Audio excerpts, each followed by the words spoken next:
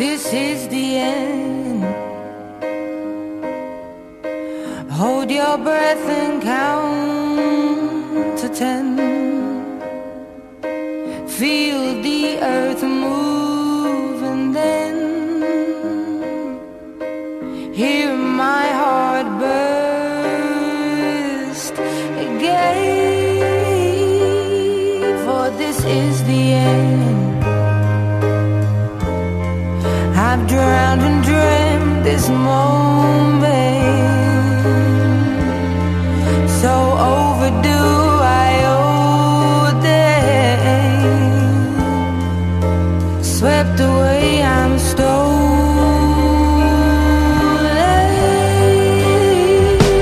Let the sky fall and it crumbles. We will stand tall, face it all together. Let the sky fall when it crumbles. We will stand tall and face it all together at Skyfall. Hello, welcome back to Double Oz 7. We are back from the dead, just like James Bond, and we're here to talk about the 23rd James Bond film, part of the 50th anniversary of James Bond, 2012, Skyfall. It's been a long break for us, but just like the long break leading into the movie, which we'll talk a little bit about. But I'm so excited to be here. I'm sure all of us are so excited to be back talking about one of the greatest Bond movies of all time. My name is Colin, and I am one of the two rats that will be fighting to the death on this show. My name's Noah Groves, and I too took the bloody shot and missed. And my name is Ben, and I like you better without your Beretta. Because we both feel naked with hard R. Yeah, there's all this build-up for, Ben's got an intro. Ben's got to be really good. What's Ben's intro got to be? And what does it turn out to be? Like, I like you better without your Beretta. So, yeah, that was my big intro. I hope you liked it. Jeez, the big 50th This is a month's celebration. worth of preparation without recording episodes. So there you go. Yes. I can't wait for Spectre. Yeah, let's move into it here. We're getting so close to the end of the recaps here, which is sad, but at the same time, we get to cover one of the greatest movies of all time with Skyfall. I almost called it Spectre. There's too many of these S titles floating around with Daniel Craig. But Skyfall was the 50th anniversary of James Bond, a huge build-up, 4-year gap, as I was alluding to earlier, in between Quantum of Solace and this. And it felt like it lasted even longer than the Die Another Day Casino Royale gap, even though but that might have been just because there was more going on in between the movies and with casting and everything. But, I mean, overall, I guess let's just go through our opinions on Skyfall, first impressions. For me, like I said, I had so much anticipation with this one. It was a 4-year wait that felt like an 8-year wait, which really I think the 50th anniversary didn't have as much of a build-up, I think, when it first started as the Die Another Day one did. Die Another Day, it seemed like Bond was everywhere, and it was more at the last minute when all of the Skyfall and 50th anniversary stuff started coming out. But, I mean, I was so excited when this movie came out. And my original impression of this when I saw it was not as high as it is now, kind of like Casino Royale, and that might have been just due to, huge expectations when it did come out. But, I mean, every single time I watch this movie, it just gets better and better and better. And I think, even though I don't think this is going to end up as my number one on my rankings, I think this is the closest thing I could pick to a Bond masterpiece, where I think everything just worked so well, and Sam Mendes brought so many new ideas to this series. I mean, it's just a movie that gets better and better each time I watch it. It's interesting that you said that it gets better every time you watch it, because I think the opposite. I think it gets worse every time I watch it. Every time I see it, I always notice something where I'm like, oh, there's that plot hole, or there's that thing I'm not that too keen on. So I'm the opposite to you, but I still enjoy it very much, though. Like, that doesn't mean I hate it, but Spectre is a film where I feel like every time I watch it, it gets better. This is one where it's like, I notice more things. Maybe that time will come with Spectre, but yeah, when I first saw it, I kind of loved it and loathed it because it was a great film and coming off a 4-year gap and Quantum of Solace. At the same time, I was kind of expecting a lot more for the 50th anniversary. I don't mean Die Another Day level of references, but just a bit more of a traditional Bond film. Like, I knew Q was coming back. I thought it would just be a bit more, lots of the theme song, lots of James Bonds. But I kind of gotten over that because that did come a bit more in Spectre, and it is a great celebration with all the Skyfall stuff that actually happens for the 50th anniversary. But a really strong film that is maybe not as good as when I first saw it. I have such an interesting history with this film because I will admit I've only seen it 3 times. But Wow. The thing with this film is that, like, Colin, you say that every time you've watched it, it gets better. Noah, you say every time you watch it, it gets worse. I'm on, like, a bipolar roller coaster with this film because the first time I... Sounds like a band. Bipolar It is. It's my new band, Bipolar Roller Coaster, coming soon to the Doan Entertainment Centre, featuring Fatty Esther and Skinny Esther, not fronted by Ben Waterworth. No, it's like... Well, already started with the 50th anniversary callback. 50th anniversary of 007. But no, it's interesting because I think I mentioned this at the end on Quantum of Solace. I remember seeing this in the cinema, and I just walked out and I was just like, wow, that was wow. And I couldn't stop thinking about this film for days upon days. And I only saw it once at the movies, and it was just something about it that just played on my mind. It was a unique film. And again, we'll get into, no doubt, the Craig bashing throughout this film from Noah and I about, the different elements. And I agree with Noah, like, it would have been good to have a traditional Bond film, to celebrate the 50th one. But it was just so unique. And, then the second time I watched it, I was kind of like, well, look, it's still very, very good, but it's maybe not as good as I thought it was. And then on this third watch, again, my opinion just shot up of it. I was like, wow, this is such a good film, and there's so much about this that is great. Having said that, there is one thing in this film that each time I watch it, it just really irks me, and we'll get to it in this, because there's just this one key thing in this entire movie that I just think ruins this film for me. And I also think that while Quantum of Solace was the what do we say, like the hipster kind of Bond film, this is the art house James Bond film, which worked so much for people. I mean, it won 2 Academy Awards. I mean, is this the most that a Bond film has ever won? It actually won multiple Oscars instead of not to mention how many nominations it had. Well, exactly. Insane. And I mean, there was talk, I think, even I remember, and correct me if I'm wrong here, Colin, that there was even rumours that this could be a potential Best Picture candidate. I mean, Javier Bardem got nominated, I think, for a SAG award, didn't he, for this? And many people said he was robbed of like an Oscar or a Golden Globe nomination. I mean, there was so much about this film and I could see that. I mean, if you take this out of the Bond universe and say this is just a film, maybe it would have got nominated for Oscars. I think possibly the fact that it was a James Bond film maybe diminished its chances to get nominated for like a Best Picture or something like that. But I mean, all that aside, it is still a fantastic film. How it fits into the James Bond universe, we'll talk about this throughout it, because I mean, it is, compare this to Dr. No or Goldfinger, I mean, you wouldn't know they're in the same series, but there is a lot in this that we're going to talk about, but I'm looking forward, because this has been one that I've been looking forward to really talking about for a long time. I think we kind of mentioned it a little bit earlier, but the gap in between the movies, which we'd only really experienced the gap between License to Kill and GoldenEye, which was, for different reasons. You could say partly legal reasons, partly the fact that the series just didn't have the steam to automatically warrant an immediate sequel. And then the Casino Royale or Die Another Day to Casino Royale, obviously a lot to do with recasting and getting the rights to Casino Royale. But this one was interesting because it was almost an intentional gap of 4 years. With the original plan they had after Quantum of Solace came out was to do, again, another 2-year gap and have Quantum of Solace in 2008. Then we'd have Bond 23, which would have been Skyfall in 2010. So that then they could do the 24th movie, which let's just say that was end up Spectre as the 50th anniversary.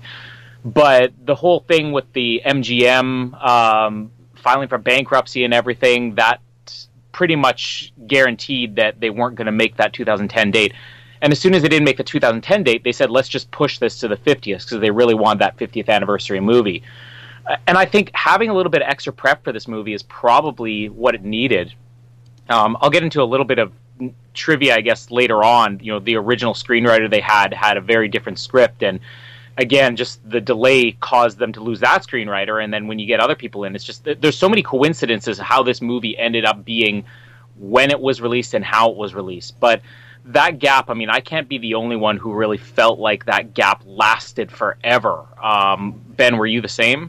Yeah, and it was interesting. I know you mentioned before about the Die Another Day to Casino Royale gap, and I definitely agree because, I mean, this is obviously well and truly into the internet age. Everyone has the internet, smartphones and all this by this point, and I mean, I would constantly every year be like going, cool, when's the next James Bond film coming out? And I'd always be looking, and you know, I remember just getting impatient because it was just, hey, what's going on? And then when I eventually found out, yeah, you know, they're holding it back for the 50th anniversary, I was like, okay, Jesus. And I mean, 4 years is a long time. I mean, it's an Olympiad, and it's, you know, I think maybe I felt the gap a little bit more between Die Another Day and Casino Royale because there was so much changes in between that, but yeah, I mean, I definitely felt it, but I hope we don't have another 4-year gap. I mean, we had a 3-year gap between Skyfall and Spectre, obviously, but I hope we don't have to wait now to 2019 for Bond 25, which I doubt we will we? I don't know. Depends on how long the casting is going to take, or the re-signing or recasting, or if Idris Elba ages too quickly. Yes. You know, yeah, he's getting quite on a little bit, old Idris, so they better hurry up and get one out. All right, it was long. It was a long gap. That's all Noah has to say about it, which sums it all up. 4 years is a long time. I guess, well, before we really cover the rest of the movie, we could talk just about, I guess, the change in some of the crew and everything. More or less the hiring of Sam Mendes, which was a huge deal at the time. And I think the story's pretty widely known now that, you know, Daniel Craig, obviously one of his first big breaks was Road to Perdition, which was Sam Mendes' movie. And when he was first being approached about Bond, he asked Sam Mendes for his advice, and Mendes said, never take the movie, you'll be trapped in that, and you'll be typecast, it'll ruin your career. And flash forward to about, you know, 4 years later or whatever, and they're looking for a new director, and Daniel Craig asks Sam Mendes, hey, would you be interested in doing Bond? And Mendes jumps at the chance and realizes that he was the biggest idiot in the world for telling Daniel Craig to stay away from this. So hiring Sam Mendes was really like, I think it was the first time where they really sought after a huge director. I mean, obviously Mark Forster in Quantum of Solace, he had some success. He'd been nominated for, you know, an Oscar or whatever, but Sam Mendes was, I guess, really up there with somebody like Christopher Nolan is like the hottest director working of like the last decade, you know, American Beauty and Jarhead and what was the other, Road to Perdition that I just mentioned. So the hiring of Sam Mendes, I guess they kind of immediately went out to make this, like you mentioned, Ben, kind of an art house movie, but more just like really high quality. They were aiming, I think, for a masterpiece. So I guess, do we want to talk at all about the hiring of Mendes and some of the other crew members, if you know anything about them going through?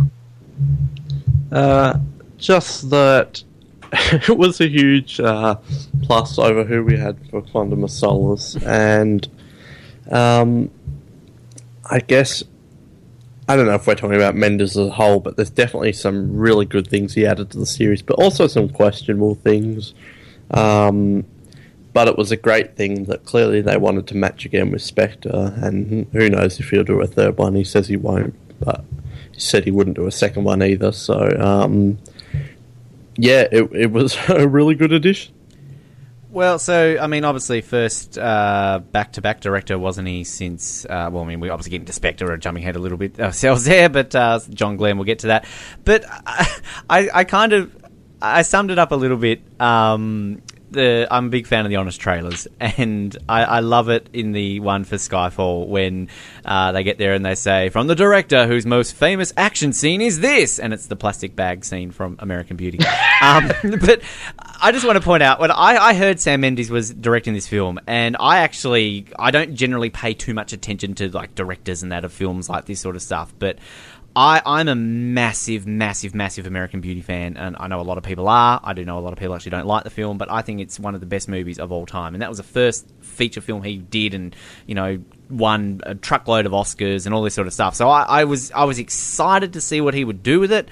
Expecting like James Bond to fall in love with like a 17-year-old cheerleader, and have like his girlfriend go off and start banging the real estate agent or something along those lines. But I think that it was an interesting choice, but it worked out very well. And I mean, we'll get to no doubt with Spectre just the difference in kind of styles of the film, because I think Colin, you mentioned that I said like this is a real art house kind of film, but then obviously Spectre kind of goes back to a more traditional Bond feel, which I think is great. And I kind of wish they had have swapped this around a little bit and maybe done Spectre style for this, as Noah said, to keep it Bond style for the 50th anniversary. But I mean, it works. And look, I will admit I've only seen American Beauty out of all the films I'm looking here that he has directed. I have never seen Blood. I have never seen The Kite Runner.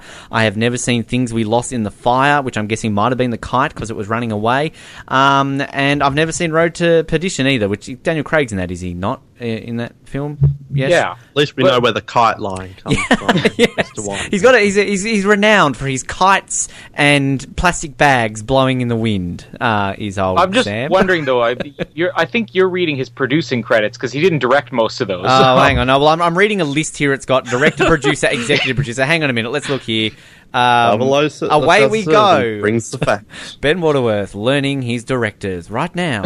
This is why I wasn't on the book episode, because I can't even read what's in front of me. So, all right. Well, we know Sam Mendes. As we just move on, watch Road to Perdition and Jarhead, and you'll never go back to American Beauty. But yeah, I mean, I guess you said that they aren't really. Both of you kind of said they didn't really embrace a traditional Bond movie, but I think we're going to realize throughout the course of this that they kind of did. It was a very slow transition, and I don't think you could have made it to Spectre without having some of the transitions they did have here. I mean, the pre-title scene is one of those examples. This is completely back to your traditional pre-title sequence. It's starts out with kind of right in the middle of a mission. You're not really sure what's going on. Bond stumbles across one of their dead agents, Ronson. Now he's after a henchman. Yeah, poor Ronson, the star of this movie. He's Davidoff. He's Sean Campbell. Mitchell. He's Mitchell. Mitchell. Do it for Ronson, Bond. That's going to be the theme. Do it for Ronson. Do it for Ronson. The real reason he came back from the dead. For England, James? No, for Ronson. For Ronson. For Ronson. Can we do a rankings episode? Davidoff versus Ronson versus Mitchell. Mitchell. I'm putting Ronson up. Davidoff for the win. But yeah, I mean, I kind of like the idea that here we have this Agent Ronson, and we're used to being thrust right into the middle of his escapades or his adventures, but this is right in the middle of it. This is like, as close as you pay attention to this, you still are only fantasizing about all the stuff that happened before this moment where Bond walks on screen, which, by the way, one of the best introductions Bond's had in a movie, just that out-of-focus shot, and then he walks towards the camera. But he's on the trail of Patrice, the henchman, throughout this. I guess he would be the only real henchman. And it leads to a car chase with Eve, the new Bond girl, as this movie was promoted as. Just Eve, in the movie nobody else. Just Eve, just like Eve. Just Fields, it's only just Eve. They're really opposed to having first names and last names in these new Craig films. But there's a car chase in which I think it's hilarious that automatically Eve, we won't spoil it in case you want to listen to this episode before watching the movie. She's Eve not is like Moneypenny. She's not Moneypenny. I mean, they've very clearly stated that throughout. But she's basically the worst agent ever. I mean, she's breaking all the mirrors. She's a terrible driver. She's a terrible shot. Bond gets to go on a motorcycle, which I know Noah's probably completely freaking out when he's riding the motorcycle on rooftops here. Yeah, and then there's that amazing stunt, the backflip off the motorcycle right onto the train, leading to the train fight. I mean, again, this is classic Bond. It's just one thing leads to another. It just gets bigger and bigger, and we have Bond taking a backhoe to a train. The greatest moment, which we have to talk about just this one moment, and I hope I'm not the only one who idolizes this moment, where Bond, after ripping apart the back of the train, drops into it and then fixes his cuffs. Pierce Brosnan like throwback. You total Pierce Brosnan thing, like with the tie in The World Is Not Enough. I just remember that shot was in all of the trailers, and every single time I saw this trailer playing in a movie theater, I swear people laughed and applauded just at that one shot, and it got the exact same reaction when I saw it opening night. This opening sequence is fantastic. I don't think it's my favorite opening sequence of all time. You know, it is just kind of another mission, but I mean, it ultimately leads to Bond dying. Eve taking the bad shot, and I think if I look at this in the context, and when we eventually do rank the opening sequences, I don't think this will be anywhere near my top, but again, coming off of Casino Royale and Quantum of Solace, where you had these 2 to 3 minute opening sequences that were very much just one thing happening, now all of a sudden we have this massive opening sequence again, and I think this was embracing classic Bond more. Yeah, this is really good. Again, it's not one of my favourites. It's probably in my not even top 10, or maybe just top 10. But it's a solid scene. It's got great action. It's got motorbikes. Bond and motorbikes go together. They should be in every film. More train bad luck for Bond. Like, he just cannot get anything right with the train. A bit of that in this film, actually. Yeah, that's a recurrent scene. They're doing all the throwbacks to past Bond with all the train bad luck with this film.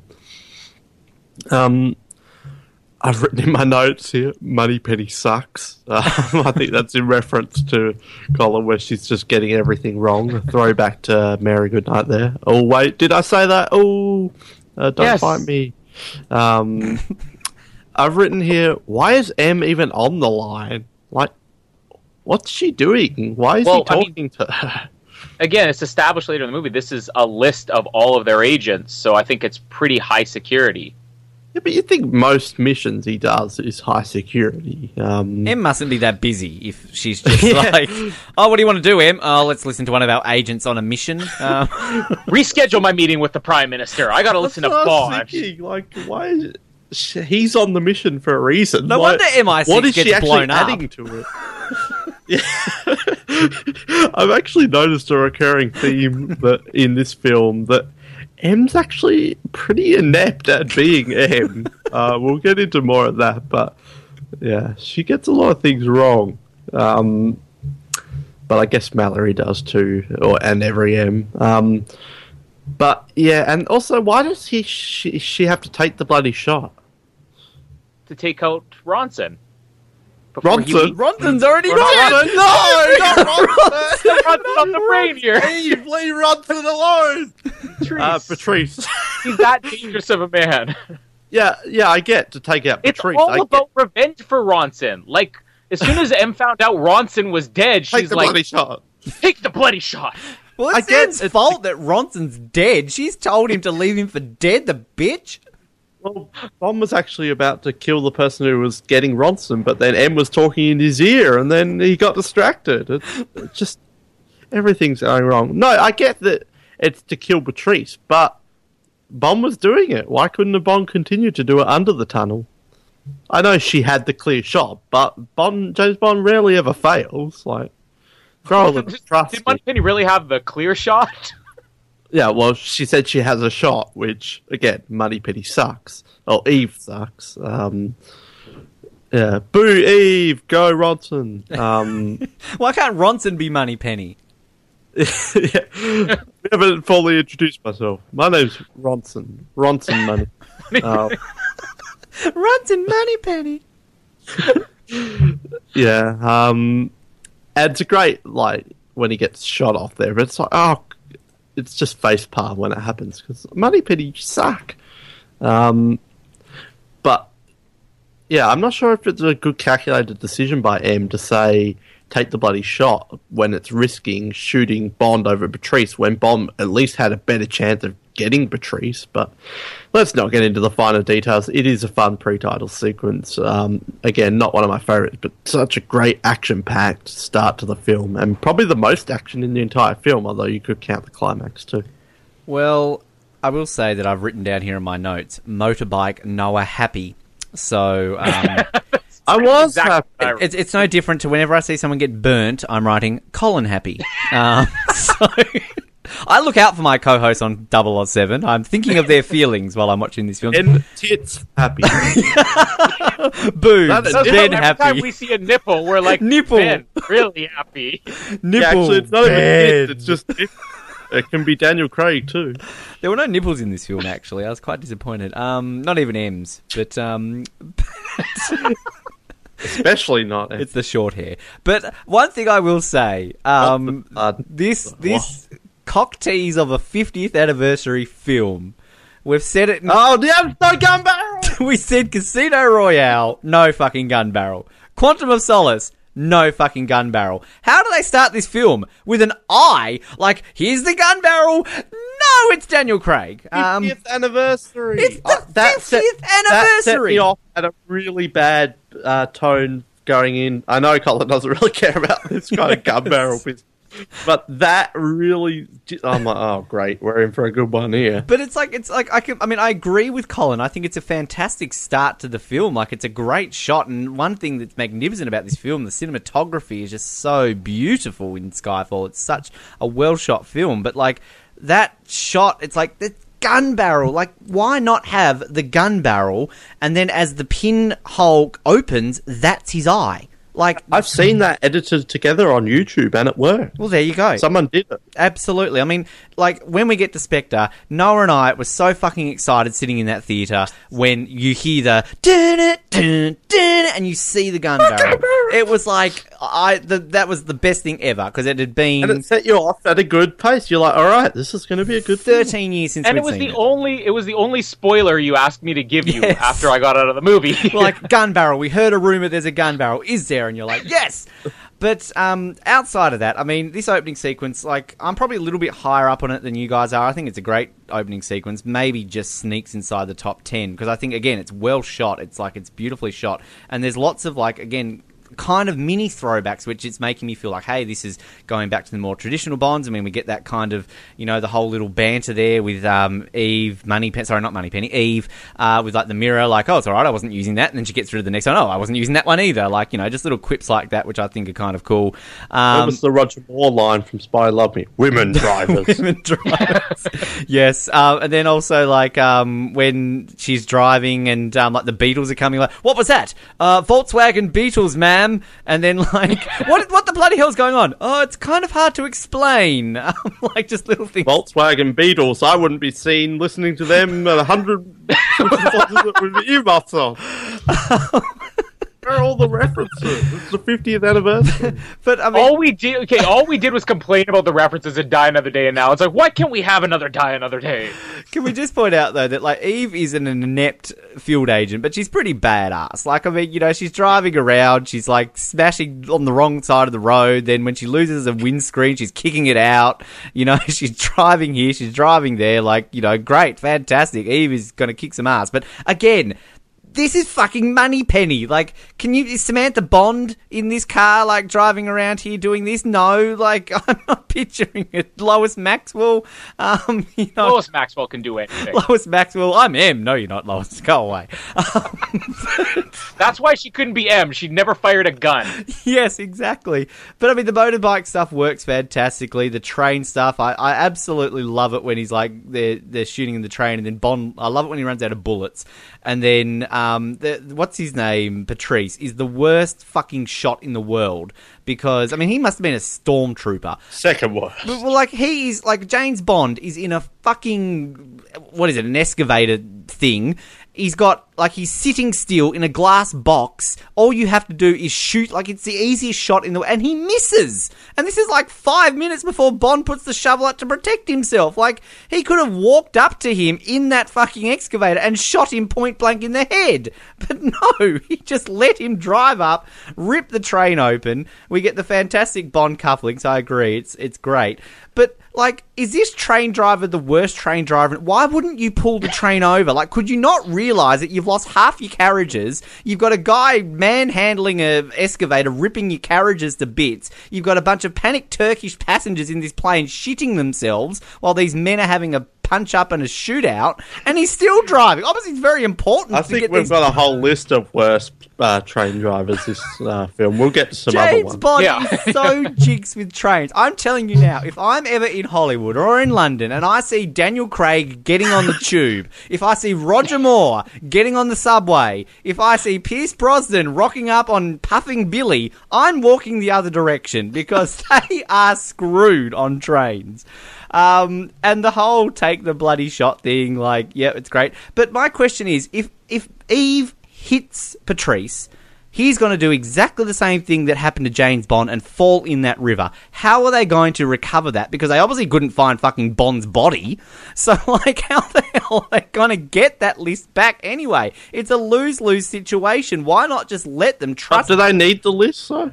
Well, they just don't want it to get out. They probably have a second. You'd think that M would know who the agent. I really need to know who worked for me. But either way, that's why later on when the YouTube video comes up, she's like, "Geez, I didn't realize Bill was working for us still." Ronson was with MI6. But if they're trying to stop it, but like if they shot bloody Patrice and he's floating in the Turkish river, some little Turkish boy picks up a little disc and he's like, Mummy, what's on this USB? He puts it, I mean, Turkey's on the border where ISIS is, folks. Like, I mean, it's not exactly going to be safekeeping. Well, but anyway, the shot taken. The other side of the train tunnel was ISIS territory. And just one thing to point out. James Bond has just gone from 2 movies ago from getting his balls minced into mincemeat and having to be in hospital for 3 months where he fell in love. And now he gets shot in the fucking chest, falls about 100 metres into a river with sharp rocks, somehow survives, and in 5 minutes is boning a naked woman in some Caribbean island somewhere. So we're back to superhuman Bond. I'll just point that out. Well, again, I don't know if you realize, Ben, that not everything in movies happens back to back. This isn't 24. It's not real time. That's probably months later. The entirety of Skyfall happened in 2 hours. Well, did James Bond say we should... Well, come on, we should say that by the time this movie ends, his entire estate has been sold, his apartment's been sold, everything's been put into storage, and the gun collection's already been auctioned off on eBay. I mean, this isn't 6 minutes later.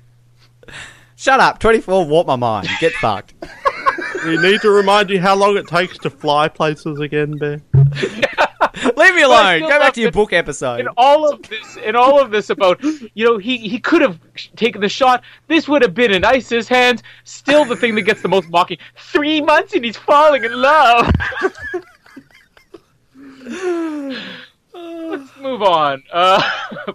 Although he did float a long way, didn't he? My point was, how did he survive, you dickheads?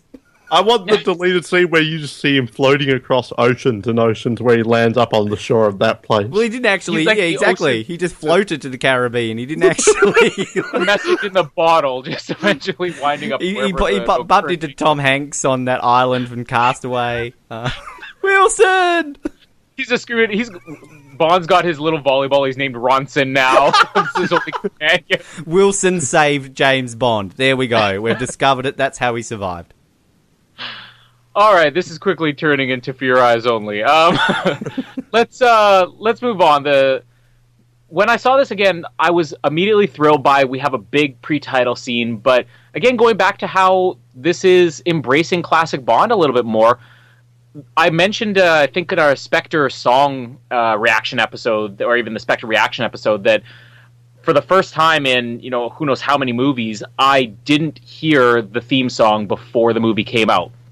I wanted to be surprised, and I didn't really have high expectations either. I wasn't really sure what to expect. I had heard, it's like a classic Bond song or whatever, But talking just on the song first, walking away from this movie, there were two things I walked away from saying this is the greatest thing in Bond history. And again, I don't know if it really stands up as much now. We'll find out in a few months. But as soon as I heard this song in the movie, my immediate reaction was that was the greatest Bond song I have ever heard. And I think there could be arguments made for some of the other ones, but it's just so classic Bond, and it's so epic. And mixing with the title sequence, I mean, the Quantum of Solace title sequence really, especially on the rewatch, we realize how bad everything was in it. This one's fantastic. And, we got graves, there's dragons, there's all these mirrors, and then best of all, we find what Bond was shooting at in the sand dunes, because all of the shadows in the sand is what he's shooting at. So in the Quantum of Solace, he's aiming at all the sand dunes.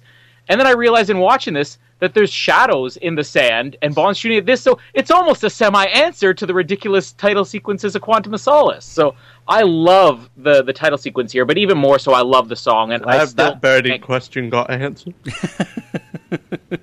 The sand dunes. Gets everywhere. Really lifted a weight off my shoulders. Yes. Yes, so, yeah, I loved it. Move on. Noah clearly did too. Well, are we talking about... Oh, I thought you had more to add. Yeah, I love... We've really haven't done this in a while, have we? Is that all you were talking about, the song and the title sequence, Colin? Well, yeah, that's the next section for us to cover in this episode. But you only wanted to talk about sand dunes and nothing else about it? Well, I said graves, dragons. Like, what else do you want me to cover? Trying to keep the episode time down here, are we? Alright. Yeah, I really love it too. I'm not really an Adele fan, but if the film wasn't entirely classic like I hoped it would be for the 50th anniversary, this was definitely a classic Bond theme, a huge throwback to some of the ones of the past.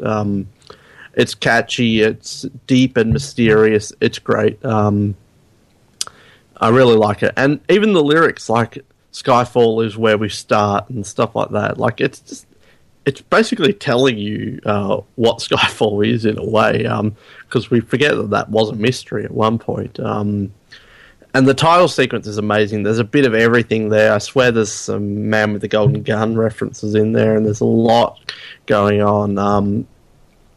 I love where it says Judi Dench's M, and then it does a quick zoom in into a grave, which is not a reference to Christoph Graves. It is a reference to Ronson.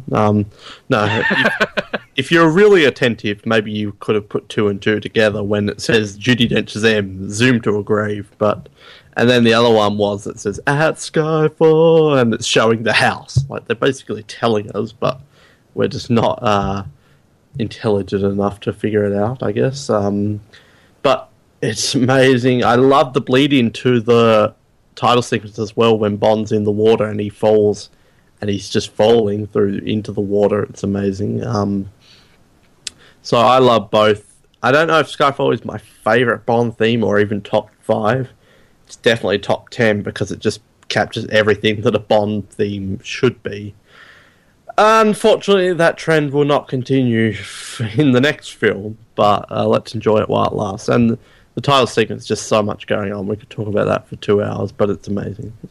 I went into this film absolutely dreading this song because I fucking hate Adele. So as soon as I heard that she was singing the song, I was ready to give up. I was like, fuck that shit. I am not touching this. I hate her guts. But I did hear it before it came out, and similar to the film, like, I couldn't stop thinking about it. I just fell in love with this song. I think it is just an absolutely incredible song. It gives me goosebumps every time I hear it. I wish I could sing this song, which I'm not going to try, but it's great. I mean, I would put this top 10 easily. I don't know about top 5 because my top 5 is going to be fucked up anyway. But it's whatever. That's one way to put it. It's just such an epic song. And when Noah and I, when we went and saw old Mary sing along to this, and you knew this was going to be the final song she sings, Or was it? But I mean, the thing that you've also got to point out with this song, it's just done wonders again for the music of James Bond. I mean, we obviously had a stinker in Quantum. Casino Royale was mildly well received. Die Another Day by Bond fans was, panned. I mean, commercially it was okay. And before that, you've really got to go back a long time, probably to A View to a Kill, who actually had a successful James Bond song. So, I mean, this not only did it, get every single person excited when it came to James Bond music again. It was a huge hit. I mean, this obviously won the Academy Award, first James Bond song to win an Oscar, won a Golden Globe, won a Brit Award, won a Grammy Award. It just won everything. It was just such a great song that did so well commercially, the charts as well. I mean, it went to number 2 in the UK, number 8 in America, Canada went to number 3, 5 in Australia, and more importantly, number 1 in Belgium. But, it was just, it did such great things for the James Bond music. Next film, what does it do? Look, I'm coming around on Sam Smith. We'll get to that in Spectre, but the song, brilliant. Can't say enough. The title sequence, it's great. It's a lot better than Quantum.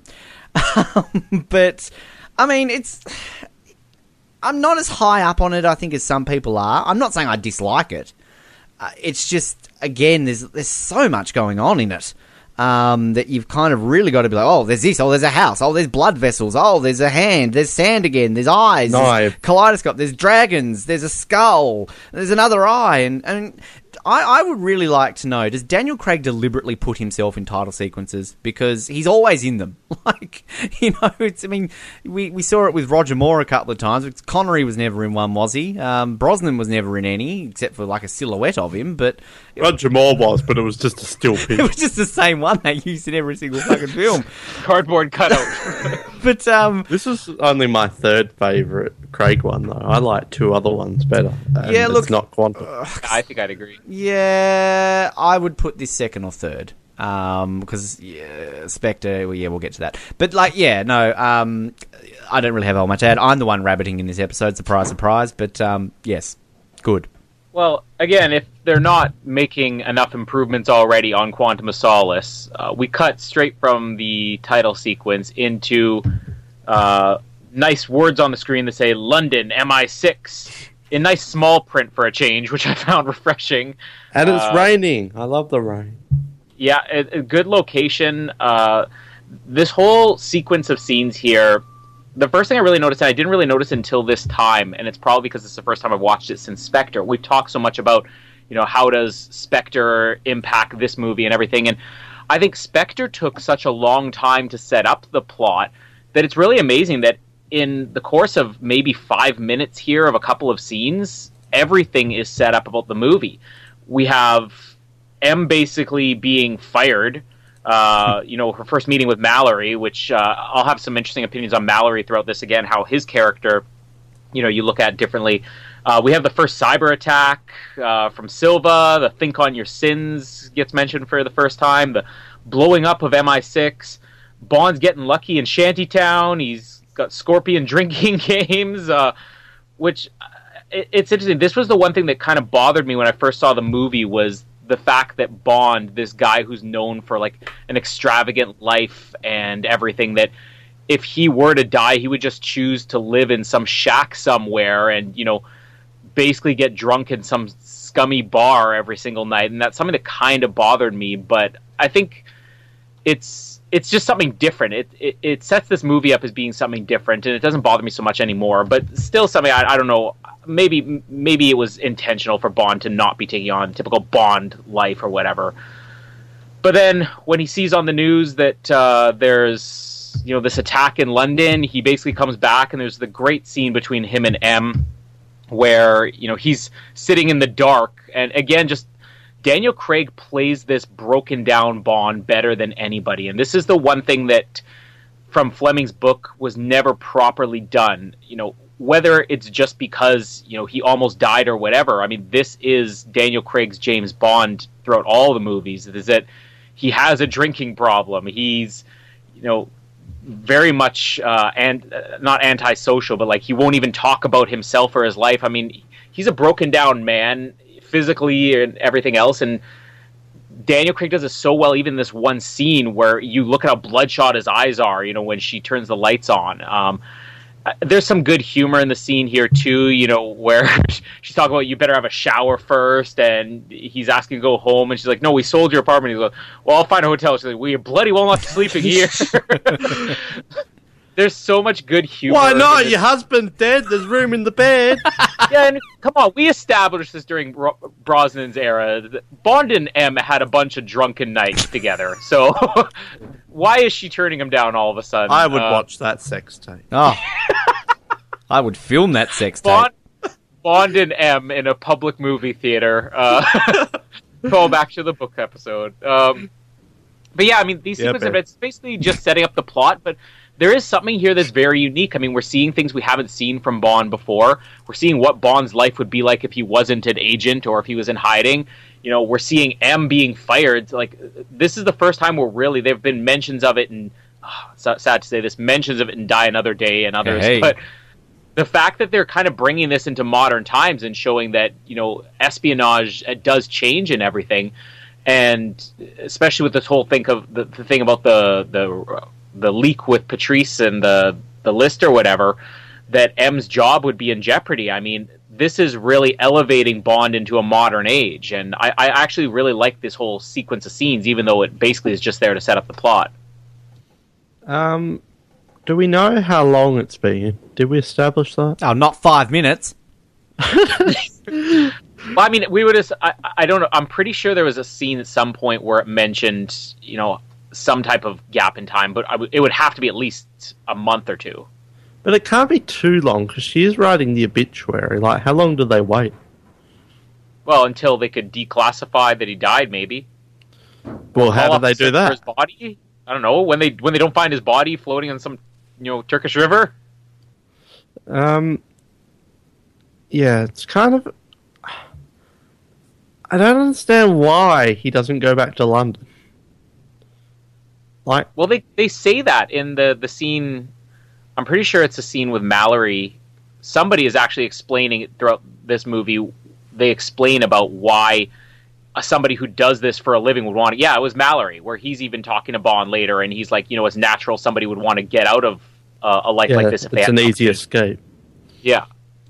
Yeah, but then he comes back. So clearly he was always going to come back eventually. Like, why would that stop him from coming back? So, yeah, it's kind of a bit off. But I do like all the Bond scenes of him just chilling out, drinking his Heineken in whatever island he's on. I don't imagine James Bond as a Heineken drinker, but whatever. So, the return is a bit off for me, I think. He just saw that, so now he's coming back. But I definitely do like... Can we just give a shout-out right now for Judi Dench's performance in this film? She gives the best performance of the film, and a performance of a lifetime, I think. It's her best M performance.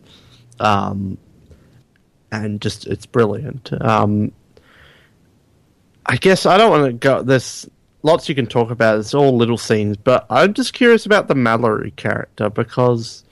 I don't know. I'm sure we'll talk about him more in depth. But what did you guys like? Did you guys even think anything? I was just. I guess I'm trying to channel my inner self from when I first watched the film. But I think I was just like, all right, they've got this famous guy. He's guest starring as a bureaucratic kind of knob, and he's just here to progress the story of, is M going to be fired? But of course she's not, because it's M. I didn't even really think much of it at all, really. Yeah, I just thought of him as the guy who had sex with the Qantas flight attendant, and I'm like, what's he doing in the film? How many times have you told that story on this podcast? A whole lot more than probably would need to be mentioned, but I'm still going to keep doing it. And also the fact that he was still trying to kill Harry Potter at that point. So actually, no, he died by that point, hadn't he? Spoiler alert, Voldemort dies. But anyway, does he die? No, I don't like Harry Potter. I can't remember. Does Voldemort die? He does, doesn't he?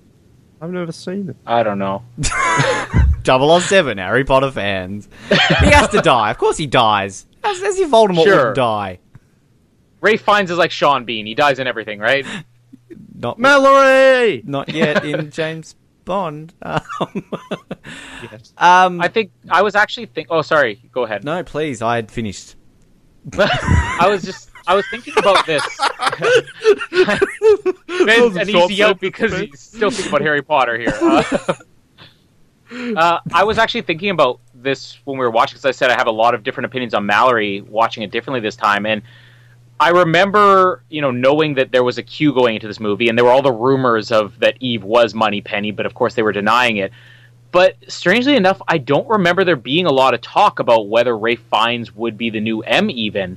Yeah, so I have no recollection of that. She's M. Yeah. Yeah, and people knew this was going to be Judi Dench's last, like, whether they knew she was going to die or not, they knew this is going to be Judi Dench's last movie. Oh, I didn't know. So it should have been an assumption. Yeah, I mean, it was again, rumored, but it was like a strong rumor. It was her last movie. So it should have been an assumption that he's going to come in here, but maybe they just did such a good job with this character being the opposite, being kind of the antagonist to M, that it doesn't really occur to you. Yeah. Unlike C and Blofeld and all those other huge surprises we had after. What's the purpose of the Scorpion game?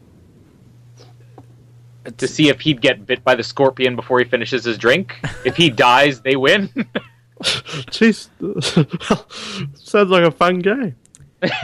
So, just quickly, Harry then reveals himself and explains to Voldemort that Draco became the true master of the Elder Wand and disarmed Dumbledore. Harry, in turn, won the wand's allegiance, then took Draco's wand. Voldemort, nonetheless, casts a killing curse with the Elder Wand, while Harry uses a disarming charm with Draco's, but the Elder Wand refuses to kill its master and spell rebounds on Voldemort, who, with all his Horcruxes destroyed, finally dies. Are you reading that out of a Harry Potter book? Have you known how to read the whole time and you've been lying to us? Yes, he only reads Harry Potter. Because it's got little words. But anyway, I think all these... What, like whore and cracks? You said it. So anyway, all these scenes are great. I love the little dog that will play a factor into what is it called? The little bulldoggy thing? Ronson. That's a name. 3 months have passed. I've written here 3 months have passed. So obviously there is a scene there that sets it up, apparently. I liked when, is it M who says I've been summoned to the headmaster's office or something like that? That was Harry Potter. Whatever. Getting your lines crossed out. I'm reading my notes. Shut up. I love the bit where it gets hacked and that thing comes up with the God Save Our Queen and it's like, think on your sins and the little like mouth thing or whatever. And then Judi Dench pulls out like, don't you recognise the car or whatever, and like pulls on a fool like, don't you know who I am? And I always see this now, knowing what happens in Spectre. And that explosion, I mean, it's a big explosion. It's bigger than the explosion in The World Is Not Enough, don't get me wrong. But I mean, is that an explosion that really warrants that building to be destroyed? I don't think it is, surely. I mean, that's like on the top floor, not on the bottom floor. But how did they know it was going to be an explosion when they were stopping M from getting in there? I have no idea. And 2 of the 8 people who die, like, was that Ronson's secretary? His wife was visiting to clear the papers about his death. She was picking up his effects, and she died in the explosion. It's a tragic story, Ronson. It's a Ronson family. So anyway, where is Bond? Do we know what country Bond is in when he's just getting laid with random? Isthmus. Can I just point out? You mentioned the Heineken. That caused such an uproar. Bond drinking a beer. Like, are we going to point that out? That pissed a lot of people off, and it kind of pisses me off too. I'm there with you. Like, it doesn't piss me off. It pisses me off that it's Heineken. But like, it was honestly just product placement. They paid to be featured in the movie. But again, kind of, Colin, as you said, like, this is a sophisticated guy who's like dead, so he's going off and just boning random women in Isthmus with Heinekens. Like, can you imagine I can imagine Sean Connery like chilling in Montenegro with a bloody Vespa drink and still, being sophisticated, not like off. Give me a beer. Give me a Vespa. Yeah, I'm intrigued about that Scorpion drink, and I'm calling out that that's a Die Another Day reference to the Scorpions. Or a Diamonds Are Forever reference. No, Die Another Day, because that means that I can play this. All right. You just played Diamonds Are Forever? No, you say that every single time. That would be a good plot twist. One time you didn't play Diamond. I'm just going to start playing Writings on the Wall. But can you imagine, like, the news, whatever country he is in, it is the slowest fucking news service in the world. I mean, the bombs happened, like, in London, like, a day before. Bond's in the bar, and then all of a sudden it cuts to, like, breaking news. There's been a terrorist attack in London. Like, come on now. Like, whenever there's something that big happening, it's on the news in 1 second, except for Isthmus, apparently. So, yeah, and Bond makes his way back, and that's great. And I love the fact that he breaks into M's house again. M has a brand new place, because I don't think this is the same place in Casino Royale. Obviously, she's, like, devastated over the mysterious death of her husband, which is never explained. I don't think we need an explanation. And such an integral character. Pretty long. I love the fact that when she walks in and she's just like, oh, I always wondered when you show up. Like, imagine if that was like, Tanner or something. Like, what? It's Tanner. Oh, well, fuck, I thought you were Bond. So, anyway, yes, I enjoy... Robert, is that you? I miss you so much. I enjoy these scenes too. They are good.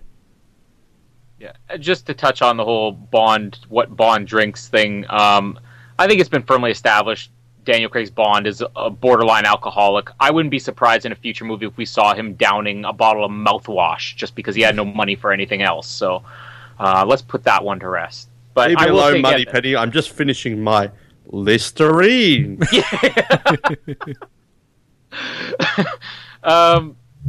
the new MI6 is introduced now, which, again, another thing that I really loved in this. I was never really quite sold on the whole MI6 as this big building and very public and, typical office. I always kind of liked the whole Universal Exports cover thing that we had in the 60s, 70s movies.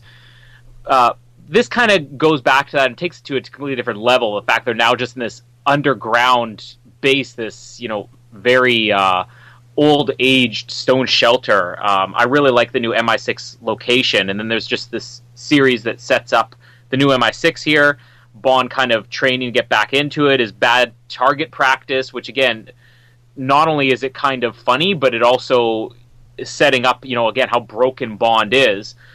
His psychological evaluation, like that scene alone that's if it were a longer scene, not that you could make it longer, but I think that's nearly Hall of Fame worthy. Could make it longer.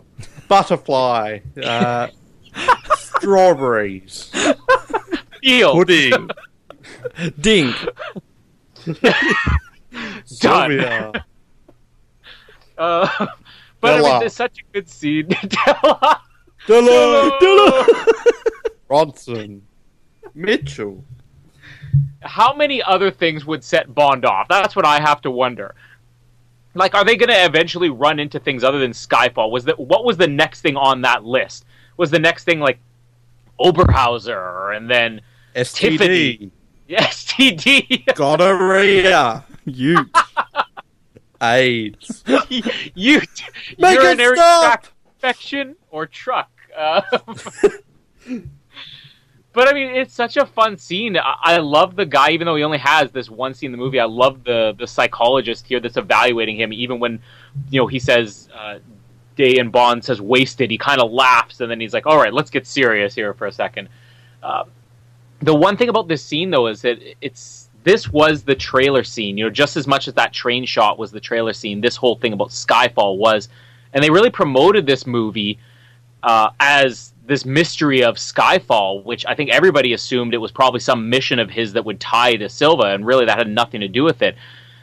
I remember this being in all the trailers and even being in the movie, and then from this point on, I was just, every single second that passed, I'm like, tell us what Skyfall is, and of course we don't even hear about it for the longest time. But this scene was so good, and this is followed by Bond basically being cleared for the mission, even though he didn't pass any of the tests or anything, and the new setup with Q, which this is one point where I think I won't be defending the movie, even though I think by the time we get to Spectre, I'm probably going to be the one defending Ben Whishaw the most. The new Q scene, it's so toned down. I think they were consciously toning it down because they even make jokes about it with the whole, a radio and a gun, not exactly cutting edge technology. And he's like, well, you want an exploding pen? There's your 50th anniversary callback. Exploding pen, we don't go in for that anymore. Taking the piss out of Goldeneye. Get fucked, Sam Mendes. They needed some other ones like, do you want it? A little Nelly? We don't go in for them anymore. You want a third nipple? We don't go in for that anymore. You don't have an invisible car? Oh, we've got one of them. A credit card swiper door lock? Hey. You leave that alone. A massive George Lazenby safe cracker? Yeah, this is not the Q scene the fans were waiting for, and I do understand the different interpretation of Q, but if there's one thing that Sam Mendes wasn't comfortable with yet, I think it was embracing Q, and I think that he interprets all the characters differently. I mean, Mallory ends up being a different interpretation of M. Eve is a different interpretation of Moneypenny. It's all the same, but it's done differently, and it's just there's nothing going on here. And Ben Whishaw seems so bored in this scene, and the whole idea about him and Bond, Q and Bond, is that they should have kind of this rapport where they're annoyed with each other. And here it's just like... There's no chemistry. There's no chemistry at all. There's a couple of good lines in here. I do like the gadget that he gives him with the gun in theory. Not that we see enough of it, but overall the Q scene is kind of the low point of this movie, I think. You have to love the line, though. It looks like a bloody big ship. I like it. Well, it's not Sean Connery, but I do like that line, though. Of course, anytime you say bloody big, it's got to be in Sean Connery's accent. That would be a good Sean Connery line. Yeah. Do you remember back, like, now it's kind of a bit understated, but back when this film came out, a big selling point was, James Bond is bringing back the gadgets. Mm-hmm. Like, that was missing from Casino Royale and Quantum of Solace. There was no Q or Moneypenny and no gadgets. A radio that calls in helicopters. That's the exact same size as his radio in Goldfinger, except this one needs an antenna. Yeah. It's like the safecracker where they had something in one of the earlier ones and then they upgrade to Lazenby's massive, like, twice the size of him safecracker. So that was a bit disappointing that, the gun's kind of a cool idea. Like, you'd think, why don't they use that for everyone at MI6? But then it's used, like, once when he's fighting the people in Shanghai, and then the radio that calls in the mysterious helicopters that were just floating a little while away. Like, it's kind of a bit of a letdown from, they're bringing back the gadgets. Q does have a bit of a use later on, but these ones were just like, eh. And you know my feelings on Ben Whishaw. I'm sort of coming a little bit around, but I miss Desmond Llewellyn, and I also miss John Cleese. I don't miss Augie from Never Say Never Again, though. So, yeah, you're right. There's no chemistry there. A bloody big ship's funny, but other than that, I do like, but you've still got spots and all this stuff, but they're trying and it's failing. They get it a bit better in Spectre, but I feel like in Spectre, even then, they don't really have much of a chemistry compared to Bond and Mallory and Bond and Eve or Moneypenny. Just quickly on the psychological thing, I love M. Bitch. That's my favourite one. But it needed to be like M. Short hair. Or something like that. M. Slaps people. Yeah. Like, this is perfect time for some more callbacks. But let's at least give a shout out, though, to the whole murder employment part. That's fantastic. Yeah, and what is it? Female provocatrix. Or agent provocateur. Female provocatrix. That's really good. But yeah, they could have kept going on and on with it, though. But why do they even bring up Skyfall, though? Like, it kind of seems a bit random. Yeah, well, when we get to a certain point, I'll reference that, because there's a problem with that, I think. But anyway, that's funny, because there's a point I'm thinking of where we get to later on where I think it explains it. Okay. Well, I'm not thinking. Well, Noah's in the middle. But Yeah, just there's another throwback for her eyes only. The little line there was a bit. Yep, all right. Eve, temporary reassignment from fieldwork. I wonder why, because she's going to become a secretary. Because she sucks ball. Well, I don't know if she does that or not. Maybe she does, but that's for her to decide. Her eyes on. Did anyone get a little bit excited when they're talking about Patrice and they mentioned CIA friends? I'm like, Felix! And again, we never get to see him. Why do they wait for Bond to come back to get Patrice? Surely there's other OOH. James Bond's the only one who can do anything. You failed this mission. We'll wait for you to fail it again, even though you failed your test. 005 and 009 are just chilling. Who else were they going to send? Ronson's dead. Eve is no good. Dead. Mitchell's dead. Mallory doesn't go in the field. Yeah. The Q... Q still has spots. The Q bit, we get the "you must be joking" line. Throwback potentially there. There was so much potential for a good scene there. It's just... I think I went into this not knowing that Q was in it. Like, I think that was one of the facts that I apparently didn't know. Because I remember being like, that's Q? Like, I remember seeing this movie like, what the fuck? Like, that's Q's, like, great-great-great-great-great-great-great-great-grandson. Like, he's, like, 12. And... it's an interesting scene, them staring at the paintings and but I mean, like, is Bond there? Does he know he's going to meet Q in a art gallery, or is Bond just chilling on his day off? Like, I'm going to go look at art. He's just spent a good time in Isthmus sucking on a hiney and boning naked women, and now his theory is off trying to be sophisticated again. But... yeah, I don't really have a whole much else to add on what you guys have already said. Ben Whishaw, I'm sort of on the Noah page. And, he's interesting to an extent, but again, he's just the geeky, sexy, hot geek that women love, and Q should be the grandpa that women want to sit on their knee and be touched inappropriately by. Oh, come on, let's be honest. Desmond Llewellyn got more action in this series than Ben Whishaw will ever get. Island. Oh, maybe later. Following this, Bond heads to Shanghai, and we can kind of just group, I guess, all the Shanghai stuff together here. There's the swimming scene, which is really only there. The first image they released of this movie, I remember it was a big deal at the time, where some people were kind of offended by it. This was the one case where, I guess, sexualizing a man was actually made a big deal of. They released the first image of Daniel Craig in this movie, and it was just him, with his feet dangling in the pool, his Speedo or whatever. And some people were like, between Casino Royale and this, they're sexualizing Bond, and it kind of created a bit of an uproar. But all this stuff here is really just to lead up to the fight with Patrice, the revenge for Ronson. And that's a sequel that coming soon. Like Revenge for Ronson 4. James Bond was pissed. It was all for Ronson. Been doing this for Ronson. Yippee-ki-yay, motherfucker. I don't know why Vin Diesel is now Bond here. This is all for Ronson. Wow. This was like Voldemort. It's almost like Vin Diesel was on the line right there. I was wow. Voldemort seeks revenge for Ronson.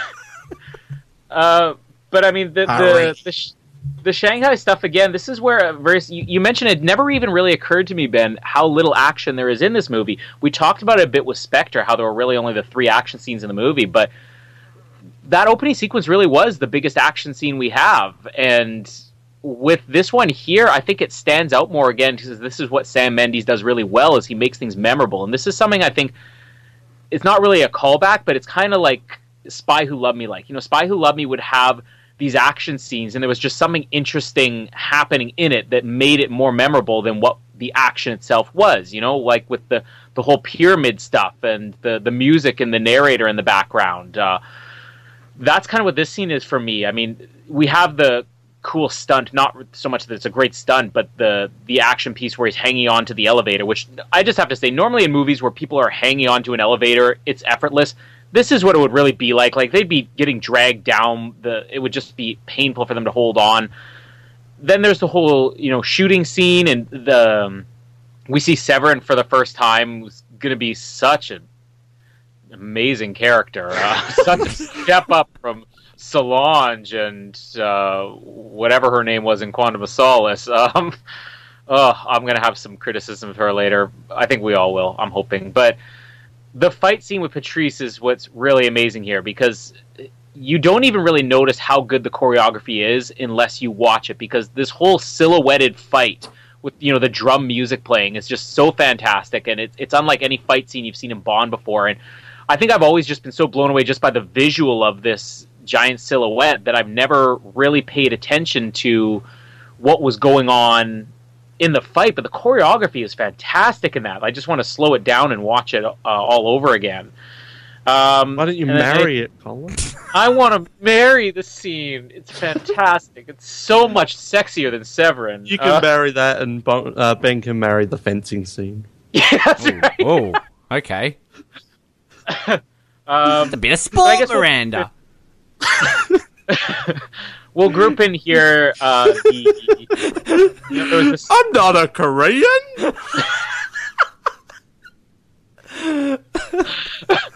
Why do we keep bringing up Die Another Day? I thought we got away from this. Don't like cockfights. Yeah. Let's This move film on. was seriously lacking in some Madonna. Hey, Noah said that, not me. Patrice, played by Madonna. Do you mind? So I seem the to have come YouTube undone. Madonna YouTube could have list played makes- Kincaid. Shut up, Colin's talking, you'll get pissy. Thank you, Emma. This is the Shut moment up. where because I'm on like a 2 or 3 second delay, it just gets more and more confusing for me the longer it goes on. So you tell me when I can go next. Because I'm just Go. waiting for Colin Hilding's famous angry moment where he's just like, shut up, I'm talking. Shut up! Yeah, it's the 50th anniversary. You got to get the callbacks going. As we've always said, Canadians aren't really polite. They just hold it in way longer than they should, and they explode. Till they're on with two Tasmanians. I saw that episode of South Park. So the fight scene with Patrice, followed by the Moneypenny scene, which this is the scene that becomes completely different once you know she's Moneypenny and you go back and watch it over. Because the first time you're seeing it, you're expecting Bond to get it on with her. And once you know she's Moneypenny and you go back and watch this over again, I mean, it's a completely different dynamic. You realize that they're just completely upping the sexual chemistry of these two. It's no longer just, them flirting a little or giving a couple of innuendos back and forth. This is like full-fledged, they're ready to bone each other, the shaving scene. And I love this scene. I think there's so many good scenes in this movie that this isn't really a Hall of Fame worthy thing, but the scene itself is just fantastic. And it's another one of those scenes where you just can't get enough of watching it. Well, yeah, it's fun. I actually agree with you. It plays better when you know it's Moneypenny, because it's kind of the birth of the Bond and Moneypenny flirting, and extremely heightened for the new age. So it works well. How they would even fathom putting her back on with Bond is just blows my mind. Like, they're seriously at a lack of agents at MI6 at the moment. Like, they're all so upset about Ronson that they keep hiring the same people to do the same job that they just failed at 3 months ago. Literally, the two same agents are doing the same thing again. She killed him. So, I don't know what... This is why M was getting fired, I'm telling you. Like, she just plays favourites with her agents, and all the other ones are just sitting at home waiting to do something. So... Yeah, it's a really good scene. There's a bit of speculation. Some people reckon they do it right there and there, and I don't think so. No. And Bond and Moneypenny, that can never happen. Only in Samantha Bond's cigar-holding dreams could that ever happen. This is Virtual brilliant. reality. I'm not even touching Die Another Day. You're the ones bringing it up. This is great. Technically, Because the you cigar spent- was from... Well, no. You spent 35 episodes bringing it up. It's kind of stuck with us now. 34. I wasn't on the book episode. Yes, reminders again. You even brought it up on that episode, so you two have learnt well. Yeah, I can't wait to read Madonna's memoirs. You can come on for that one. Yeah, so it's a really good... I did see on the Graham Norton show that Naomi Harris, had to practice using that old-fashioned, old-timey razor and practice it on like a balloon or something before she did it on precious Daniel Craig. Which, I have a question about that, because I was wondering about that. I saw the same interview, and when I was watching the scene, I thought, did they really need to use a real razor? Like, it doesn't like Daniel Craig has a huge amount of stubble. They could have just covered his face in the cream and wiped it with a dull blade. Well, he's a method actor. He likes to go the full. He actually has sex with all the women that are in the scripts. He goes the full way, Daniel Craig. He even got shot for that first scene. He doesn't like to fake anything. Really got his balls mashed. That's why he just wants to get rid of being Bond, because he just does everything too literally. Really killed like 30 people in 2 films. Yeah, it's got to get into his head, all those murders that he's done. That's why that was the last straw with Christoph Waltz. I can't do it anymore. I'm leaving. Now he's on a TV show or something like that. Yeah, so it's a great back and forth. I'm not sure if it's Hall of Fame worthy, but it's really good. And then the fight, it's a bit artsy-fartsy. That's the Sam Mendes coming into it, the shadows. But I like it, though. I think it works. It's extremely well shot. Kind of gives you a bit of a Diamonds Are Forever vibe, no? What? Comparisons I never thought would be made? I thought it was more Moonraker when he's fighting up in the clock tower. Char's back. Play it again, Sam. I want to hear Daniel Craig do that line. Instead of punching the skyscraper, he's like, play it again, Sam. No, I just thought with Bond and Peter Frank's elevators, hand-to-hand combat. I don't know. No. Would you rather me bring that up or Diamonds After Die Another Day and Madonna again? Are you asking me that? That was a question aimed at Colin, that one. Yeah, so it's a really good fight. They had such a hard time killing Beatrice the first time. This time it's just like, alright, you're dead. But whatever, it's artsy-fartsy, but it works. And I assume we're leaving Severin for a moment, so I like everything so far. Can we just leave it for Bit the entire slow, film? I will say. That I feel like the film goes a bit slow with, alright, let's get something going. But it all works. So. I want to swim in that pool. That pool looks fucking awesome. Can I just point that out? Is that because Daniel Craig is in there with his glistening why nipples? else? I said there were no nipples in this film, but clearly I want to be there with Daniel Craig with a towel. Oh, why else? Mr. Craig. You know me too well. Mr. Craig, I've only got this face washer. Shall I dry you off? But can we just point out James Bond in a turtleneck? James Bond, the limo driver, chasing up. Yeah, that sweater Jeez, thing really he was did fail wearing. the sight test. It looked like Sean Connery's golfing outfit from Goldfinger. Throwback to Goldfinger. Throwback. Oh, Arnold Palmer. Standing in the background. Some like That 95. guy should have been in this film. Like when they wanted Sean Connery for Kincaid, they should have got that golfer caddy guy. Can I just say Shanghai looks amazing. All the neon lights and just the way it's shot. It's I want to go there. beautiful. I love cities. I love cityscapes, and I just love it. It looks incredible. So great. The fight's pretty cool. The guy Patrice shooting all like the people just randomly in like the foyer and all that sort of stuff. Like, who's going to come clean that up? Clearly not Bond. And yeah, the whole razor scene. I love Moneypenny. Eve says, they sent me because Q's afraid of flying. How the fuck does Q get to Austria and Spectre? Yeah, he drove there. Drove there. And why did Q have to go anyway? I'm sure there's an answer, but Well, Q went everywhere and when it was Desmond Llewellyn, but this Q's too cool to go anywhere. Can we imagine this scene playing with Ben Whishaw shaving Daniel Craig? Yes, probably. It's a new age Bond.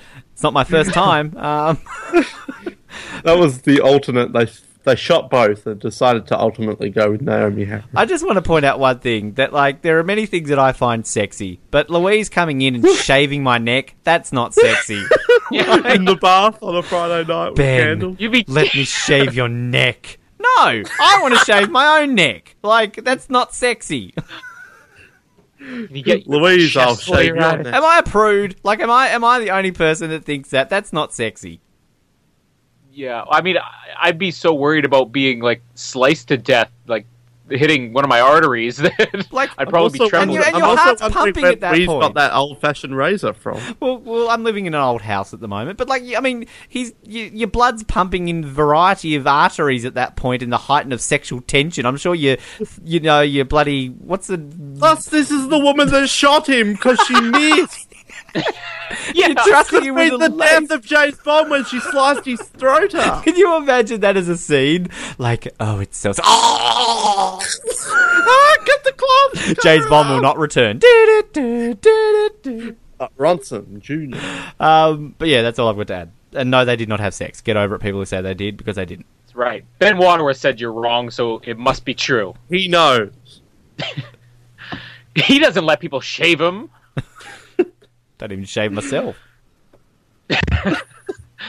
All right. So let's cover the Severin scenes together because it warrants its own section of this episode. Does it? Yeah. Boo. You know, I've had kind of a changing reaction on her too. I remember when she was cast, and it was kind of an immediate reaction when you see the actress. You're like, oh yeah, she's going to be playing, you know, the tragic Bond girl character. You know she's going to be the one who dies halfway into the movie. She just had that look about her. When I first saw it, I don't think she bothered me as much because, again, it was a bit of a throwback to the Andrea Anders types characters that we've had before. But this character just goes nowhere. And I'm going to compare it to Solange a lot here because we complained a little bit, mostly Ben, but we all kind of complained a little bit about how irrelevant Solange was in Casino Royale. But here, in this, I mean, there's more going on with Severin's character. You know, she has more of a character there, and it's just none of it's necessary. I just don't get it at all. But I'll ramble more about that in a little bit. Basically, you talked about how the Shanghai scene looked amazing, in this. And we should also mention, I mean, a lot of people get down, this is getting maybe a little bit too technical, a lot of people get down on, filming digitally versus filming on film. Spectre, or should I say Skyfall? Skyfall was the first Bond movie that filmed digitally, and they actually went back to filming on film for Spectre, I believe. But I'll argue that these scenes look better, like Shanghai and Macau introductions look better than anything we see in Spectre. I love the just this location. You have the fireworks going on in the background and Bond entering on a boat. Like, again, this is something where they are bringing a little bit of the classic Bond back. We have these great grand introductions to these locations, and even the location itself. I mean, we have a casino and it looks completely different. I love the opening shot they have here in the casino, which is kind of a bit of a precursor to what Sam Mendes does with the opening of Spectre, with the one shot following around a casino. And I just love that, the earpiece is fading in and out as Eve comes closer to Bond and everything. Really great introduction here. And maybe I'm going to be the bigger fan of this casino sequence here, but I just love the location and, Bond cashing in the chip and just how suspiciously they look at him. And then this Komodo dragon part, I'll get that out of the way before I go on my Severin rant here. It does not look so great. It looked great when I saw it in an IMAX theater, but when you see it on here, it looks painfully CGI. I can forgive it, though, just because it's such a great moment. It's such a live and let die moment. Again, we're finding these callbacks, I think. This live and let die moment where, there's Komodo dragons in there, and then the villain, because the gun doesn't fire, he gets eaten by it. I mean, I love the whole escape scene, and it's very over the top, and it's very much using the environment some of the classic Bond movies used to do. So that's really the height of this whole middle section of the movie. Again, very small action scene. I think I'm really realizing what you're saying, Ben, but I think how well they are staged makes up for it.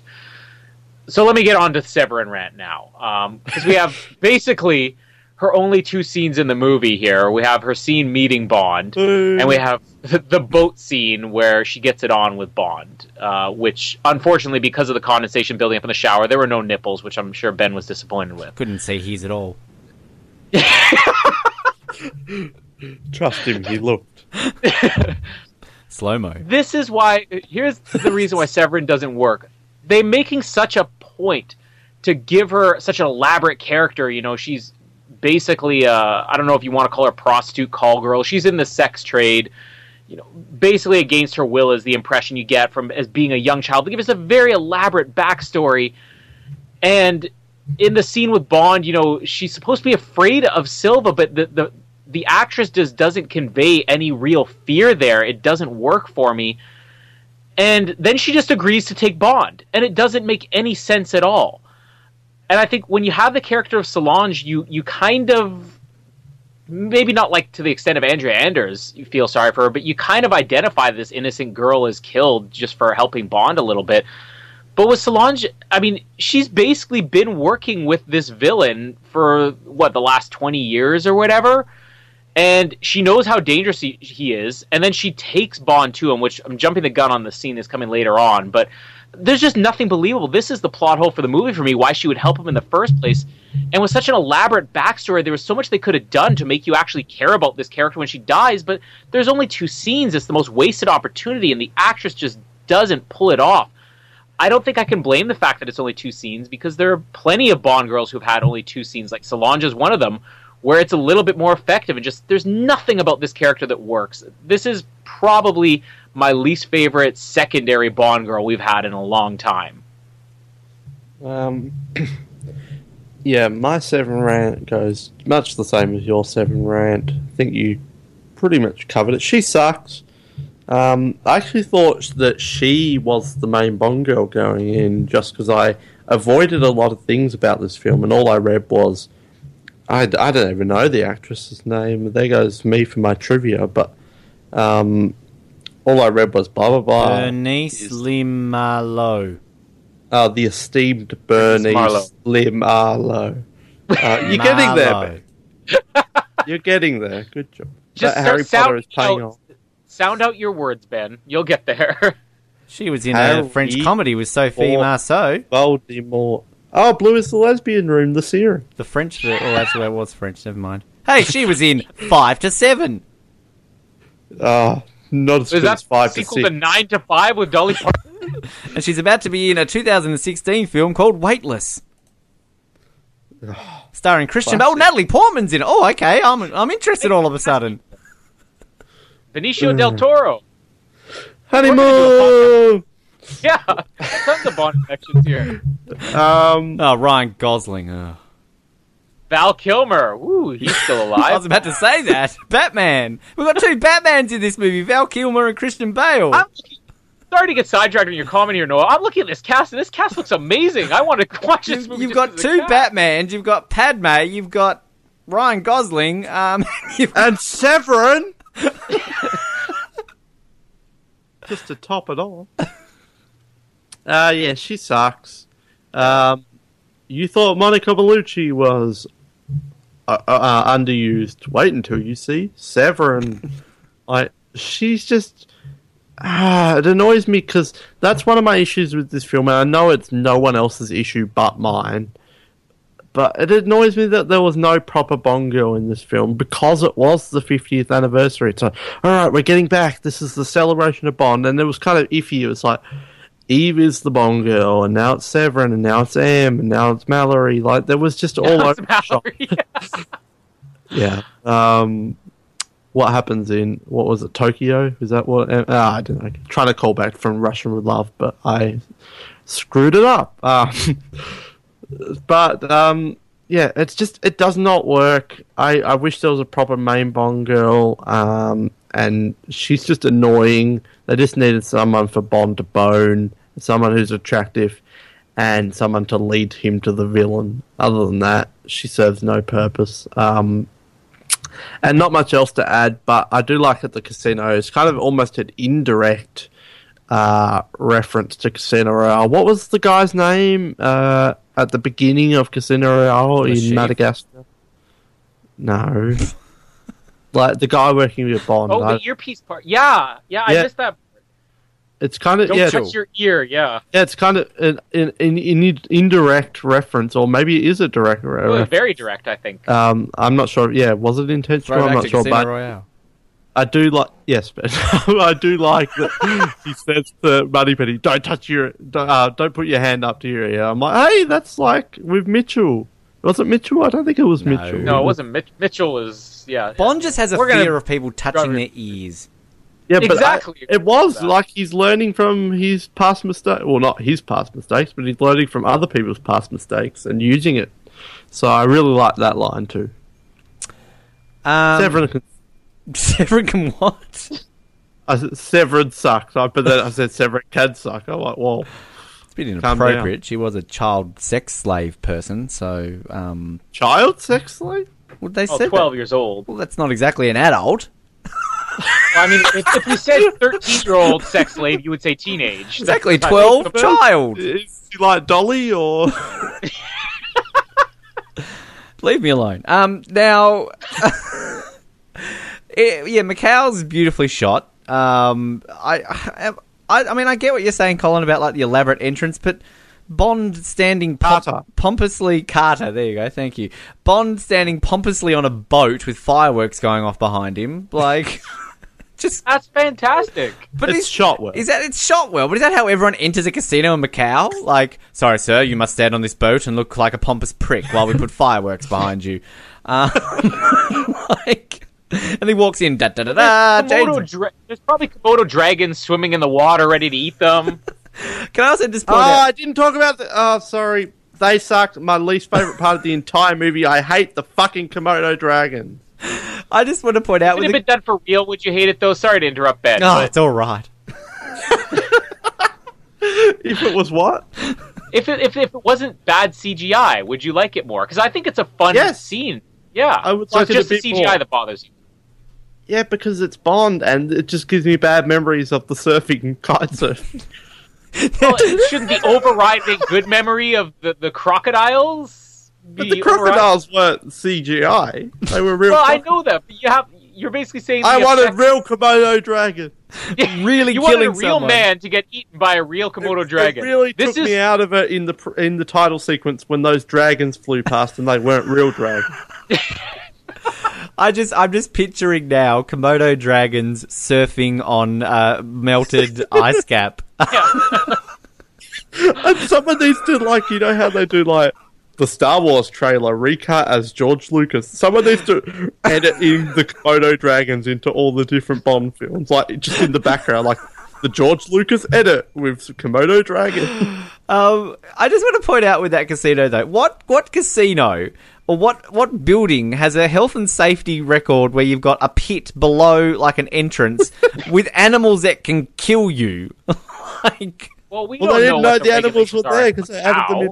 Well, I don't know if you've been to Crown Casino, but I hate it when I walk through the doors and there's a pit below me of venomous tiger snakes ready to kill me if I trip and fall on a drunken night out at James Packer's Casino. I hate that. But yeah, like, I mean, I like the whole kind of scene when, like, Bond and Eve are walking around and they're talking to each other and then they walk past each other and, oh, that's kind of cool, and he's got the chip. But yeah, I'm with you. This whole thing is just the setup for this. It's like Bond has to have a chip. He gets a lot of money. Here comes Severin walking up and Bond's just like, oh, can I meet your boss? Okay. And then off they pop. Like, okay, like, I wish I was that attractive that I could just literally walk up to anybody and be like, can I do this? Of course you can. And then have you tried it? Let's not ignore the fact that this is a woman who was sold into the sex industry as a 12-year-old. She's had a torturous life. Like, her entire life has basically been passed around and used as an object, and she's then been taken advantage of by James Bond in a shower. So James Bond is a prick at this moment. Can I just point that out? But other than that, I have nothing else to add. The dragons, yes, I want to see them surfing on a melted ice cap. We're going to cover this next part again in one section. Silva's Island. This is where the movie really takes off. everything here. I want to make a quick comment just on the score here, because this is the first time David Arnold hasn't been involved in the music in so long, and that was because Sam Mendes' regular composer Thomas Newman's doing this, who was kind of odd because, again, having heard a lot of the soundtracks to other, Sam Mendes movies that Thomas Newman had done, like Jarhead and everything, it does not sound like Bond at all, but he creates something that's very different here that sounds epic, and this is something that's kind of been missing for years, even with the David Arnold, as good as he was. But like the music that's playing in the introduction of Silva's Island is amazing. So many of the music cues in this are just fantastic. But we get the quick, brief shot of him activating his radio, which, for whatever reason, when I first saw this movie, I didn't even catch that. So when the radio thing came up later on, I was kind of surprised. But you do have to wonder why they weren't searching him there, but let's forget the plot holes here. Silva's Island as a location. A throwback, again, to classic Bond. This is another moment where I think I'm going to make the argument that they were embracing classic Bond more here. We have this ridiculously over-the-top location and this ridiculously over-the-top concept for where the villain's lair is. I mean, when was the last time we had anything like this? Like, we could say, like, the giant satellite dish that raised out of the ground in GoldenEye. I think that probably would be it. Awesome. I guess that was a location in the movie, but I mean, this tops that, surely. I think this tops GoldenEye, too. This is like Atlantis-worthy location, and I always wondered when I saw this, whether they did this for real. It was such an imaginative concept, but apparently this is a real island that really was deserted, and they, got the okay to film there. It looks like something that's like so ancient almost. We have like the collapsed statue and everything, but not to be outdone just the location of the island, but the room where Bond meets Silva for the first time. Again, like we're back to classic Bond sets here. We had a little bit of it, I think, with the end location for Quantum of Solace. Casino Royale was very down to earth, real world, but this is like an incredible location. You have all these computers everywhere, and the way this is shot, full credit again to Sam Mendes. He knows how to make an introduction. I'm going to argue this, if we ever do a list, which I don't know if we will, but I'm going to argue this is maybe the greatest introduction, maybe the greatest introduction that any character has had in a Bond series. With Silva coming in far in the distance, and he starts his dialogue, and it just gets closer and closer throughout his entire speech. And the speech, I didn't clock it, but I mean, this has got to be at least a 2 to 3 minute speech he makes here about the rats. And when this movie came out, there wasn't a lot of Silva in the trailers. I think they kind of waited to show more of his character when you saw the movie. And I said with the song Skyfall, that was the thing where I walked out of, and people asked me, because there was all this talk about this is the greatest Bond movie ever, which everybody said at the time. And a lot of people ask me, is it the greatest Bond movie ever? I'm like, no, but I think that it may be the greatest Bond song, and I think it may be the greatest Bond villain. And I'm not sure at this point if I'll stand by it. I know Silva's still right at the top for me, but I cannot get enough of Silva. If this one scene was all he had, I think it still blows away anything that Christoph Waltz does in Spectre and anything that the previous two villains had. This scene is iconic as far as I'm concerned. One of those villains was Dominic Green. I mean, you just mentioned bloody Silva's name. The other ones, not a whole lot of competition. Even when we have to mention only 4 villains, still he just gets mentioned. The other one. But Silva doesn't hold a candle to Stromberg, though. But this scene here, again, something else that Sam Mendes does really well, kind of like with the opening sequences, having just one thing lead into the other. And instead of just having this big jumble where a lot of stuff's done in a scene, it's kind of 3 scenes all in one location. You have the part where he's entering in, and then you have him explaining to Bond what they do there and how he can just overthrow governments and change the stock markets. And then you have all 3 of these could be on their own Hall of Fame worthy, but you add them together. I mean, this is, if I'm going to fight for this one, if I have to fight for this one, I'll be disappointed in you two. But the scene with him stroking Bond's leg, using guilt to get your way. I'll be so disappointed in you two. I'll be very disappointed. I will recreate this scene with you two if you do not include this in the Hall of Fame. Well, then you definitely won't be including it, Ben. Yeah, this is the scene that my wife and Ben Waterworth have dreamed about doing to Daniel Craig for the longest time. Stroking his legs, stroking his chest, rubbing his split scar. Chest. Yeah, chest. Nipple. Nipples. Listening chest. Stroking his Komodo dragon. But, this is something where I think a lot of people are divided on taking this scene too seriously, where Bond says, "What makes you think it's my first time?" And it's caused all this debate. I hate when people debate about one-liners in Bond. I mean, even Daniel Craig has said... Yeah, even Daniel Craig has said it's a line for him to kind of show Silva that Silva's not getting in his head. But it's such a funny line. I mean, this got such enormous applause and laughter when I saw this on opening night. And still to this day, it makes me laugh every single time, just the way that Craig delivers it. It's just amazing. Moving on from that introduction scene, we have another brilliant scene with Silva. I mean, I don't think there's a bad scene with Silva in this movie. With Severin, being held against her will, I guess, or chained up, and Bond basically doing target practice. It's kind of a callback again to how... This isn't a callback to a classic movie. I'm not saying... We're now calling back to Skyfall. It's the 50th anniversary. Earlier in the movie where Bond's target practice was off, and even they mentioned, Silva was mentioning his marksmanship scores, and now we have Bond being put to the test. And the scene alone would work if it was just Bond. Are you actually going to shoot her and complete your mission? Because it's what you have to do. But it works even better because you think even if Bond's trying to miss, he still could hit her. And then Silva takes a shot, which again, another one of the biggest laughs it got in the theater, whereas he just takes a quick shot. She's dead, and he goes, "I win." That got a laugh? Evil Canadian. Everyone hates Severin. She's dead. That got a big cheer. But yeah, then Bond has a good line. It's like a perfectly good waste of scotch. And then the radio comes back in. Silva can do anything. If Silva could have all of Gustav Graves' scenes, and he could have all of Dominic Green's scenes, and he could make it Oscar-worthy. But having scenes that are this well-written, this well-staged, in such great locations... this entire Silva's Island sequence, I think this is the peak of the movie. Yeah, it really starts to heat. The rest of the movie wasn't bad, but from this point onwards, it just gets really good. Still a few issues, but for the most part, it gets really exciting.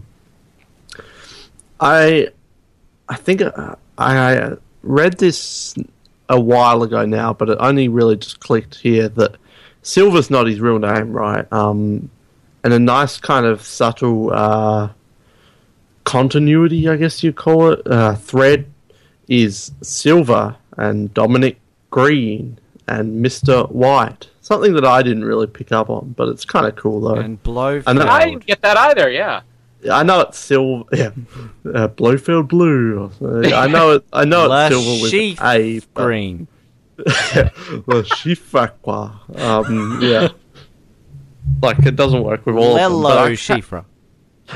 I have to imagine. Yeah. James Bond. Are we just saying people's names slowly? Goldfinger. I get what you're saying, though. I never picked up on the Silva thing, but yeah. I have to... well, I don't know if it is intentional or not, because I can't imagine that they have this master plan for Silva being a part of Spectre. Spectre. But it's kind of cool, though, even if it is an accident, because it's not his real name. And I'm sure we'll get to him later more as a villain, but I do have issues in Spectre with Skyfall being a part of that. But I'm also thinking, is it ever explained in this film, forgetting about Spectre? And it may be, because sometimes I don't pay full attention. All of Silva's men, he's got a lot of guys on his side. Is it ever explained who they are? Who are they? What are they doing? What are they doing? What is this, a merry-go-round? Well, I mean, we'll get into that a little bit, I guess, closer to the end of the movie, because we've talked a lot about how Spectre impacts Skyfall, but I don't know, I watched this movie and I don't really even think of Spectre anymore. I still think that Silva just kind of has his own crew and he's an associate and these are all just his people.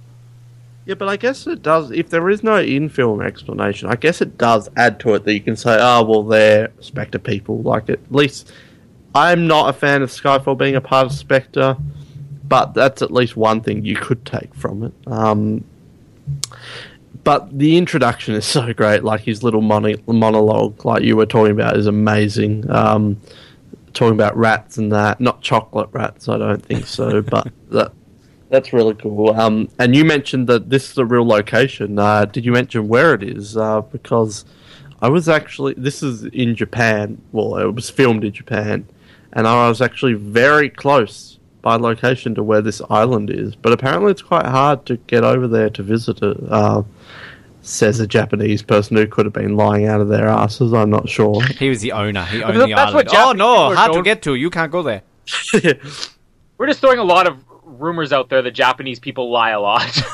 Oh, it's just, he was Well, that very Kissy shifty. Suzuki. Yeah. Yeah, she was lying. She didn't even tell us her name. But so that's pretty cool. I was very close. I can't say that I went here, but I could say I was near here.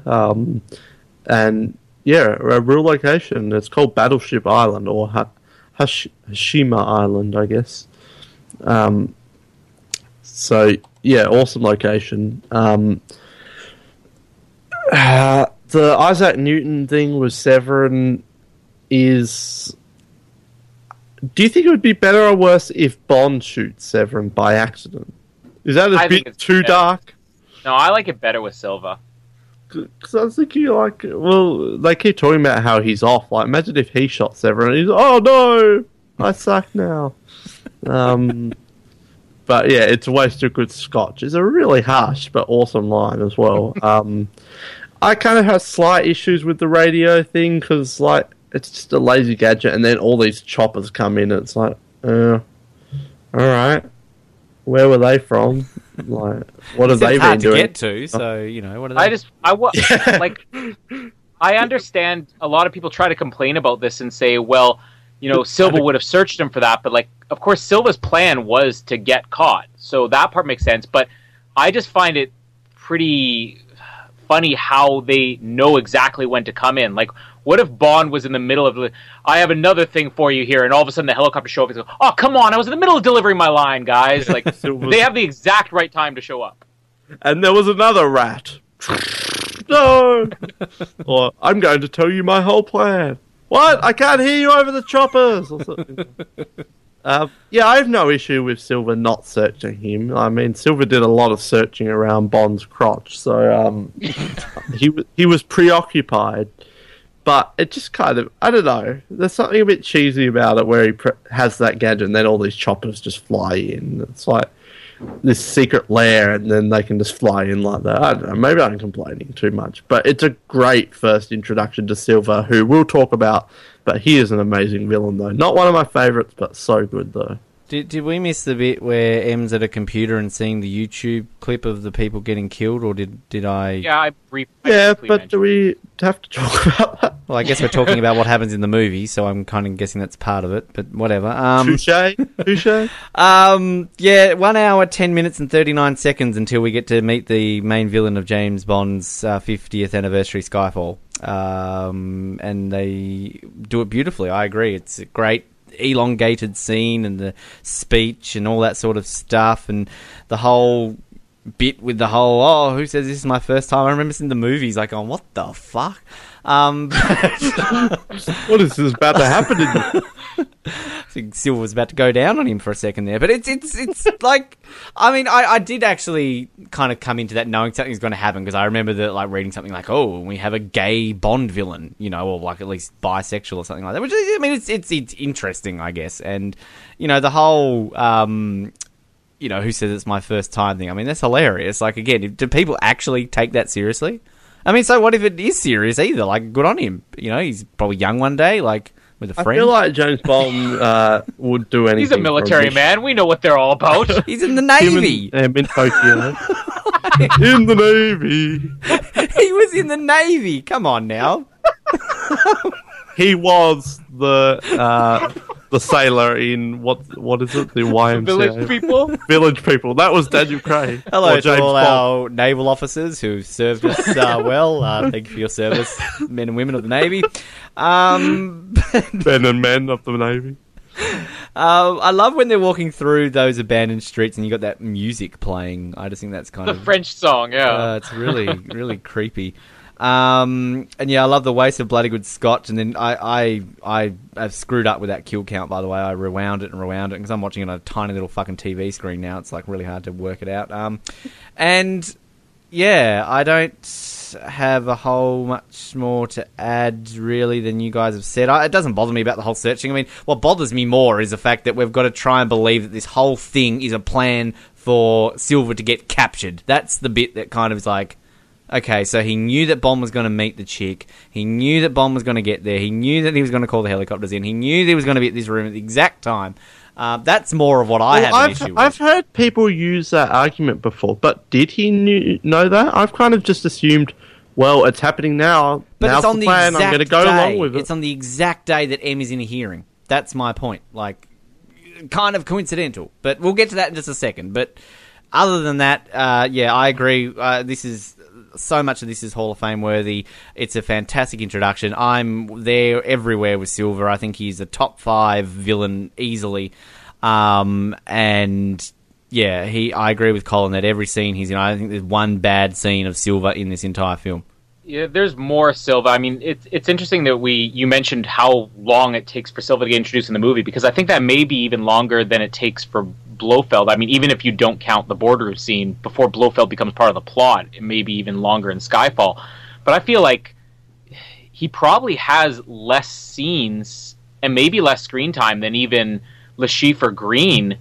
But I just feel like of all the villains, Silva dominates this movie, and you walk away from it feeling like he's almost the main character. And I think that's just how good Javier Bardem is and what he made out of this character. And I know a lot of the little quirks were Javier Bardem's idea. Bleaching his hair blonde and bleaching his eyebrows blonde was an idea that Javier Bardem apparently came up with, because he wanted to have just this ridiculous look about him. So, I mean, I think that he deserves a lot of credit. No matter what you're watching Javier Bardem, and he's amazing, but I actually will put this up there with, like, No Country for Old Men as one of his best roles. So the next whole section of the movie will cover a lot of this in one shot, because it's all kind of about Silva's escape, as you said. And yeah, this is where the plot holes, I don't know if I want to call them plot holes, but maybe just coincidences really start to come into it. He's in his little Hannibal Lecter cage, which again, like, great sets in this movie, very classic Bond-like. We have the scene between him and M, which one of the best things about Silva as a villain is just he has the ability to be so intimidating, so scary, and just have the most ridiculous lines. Like, the very first thing he says, this entire scheme is about killing M, and all he says is, "You're shorter than I remember." I just always love that little line he gives her. And the scene between him and M. Oh, I mean, fuck off, Silva. That's what Judi Dench should have said. Like, yeah, well, you don't have your teeth anymore.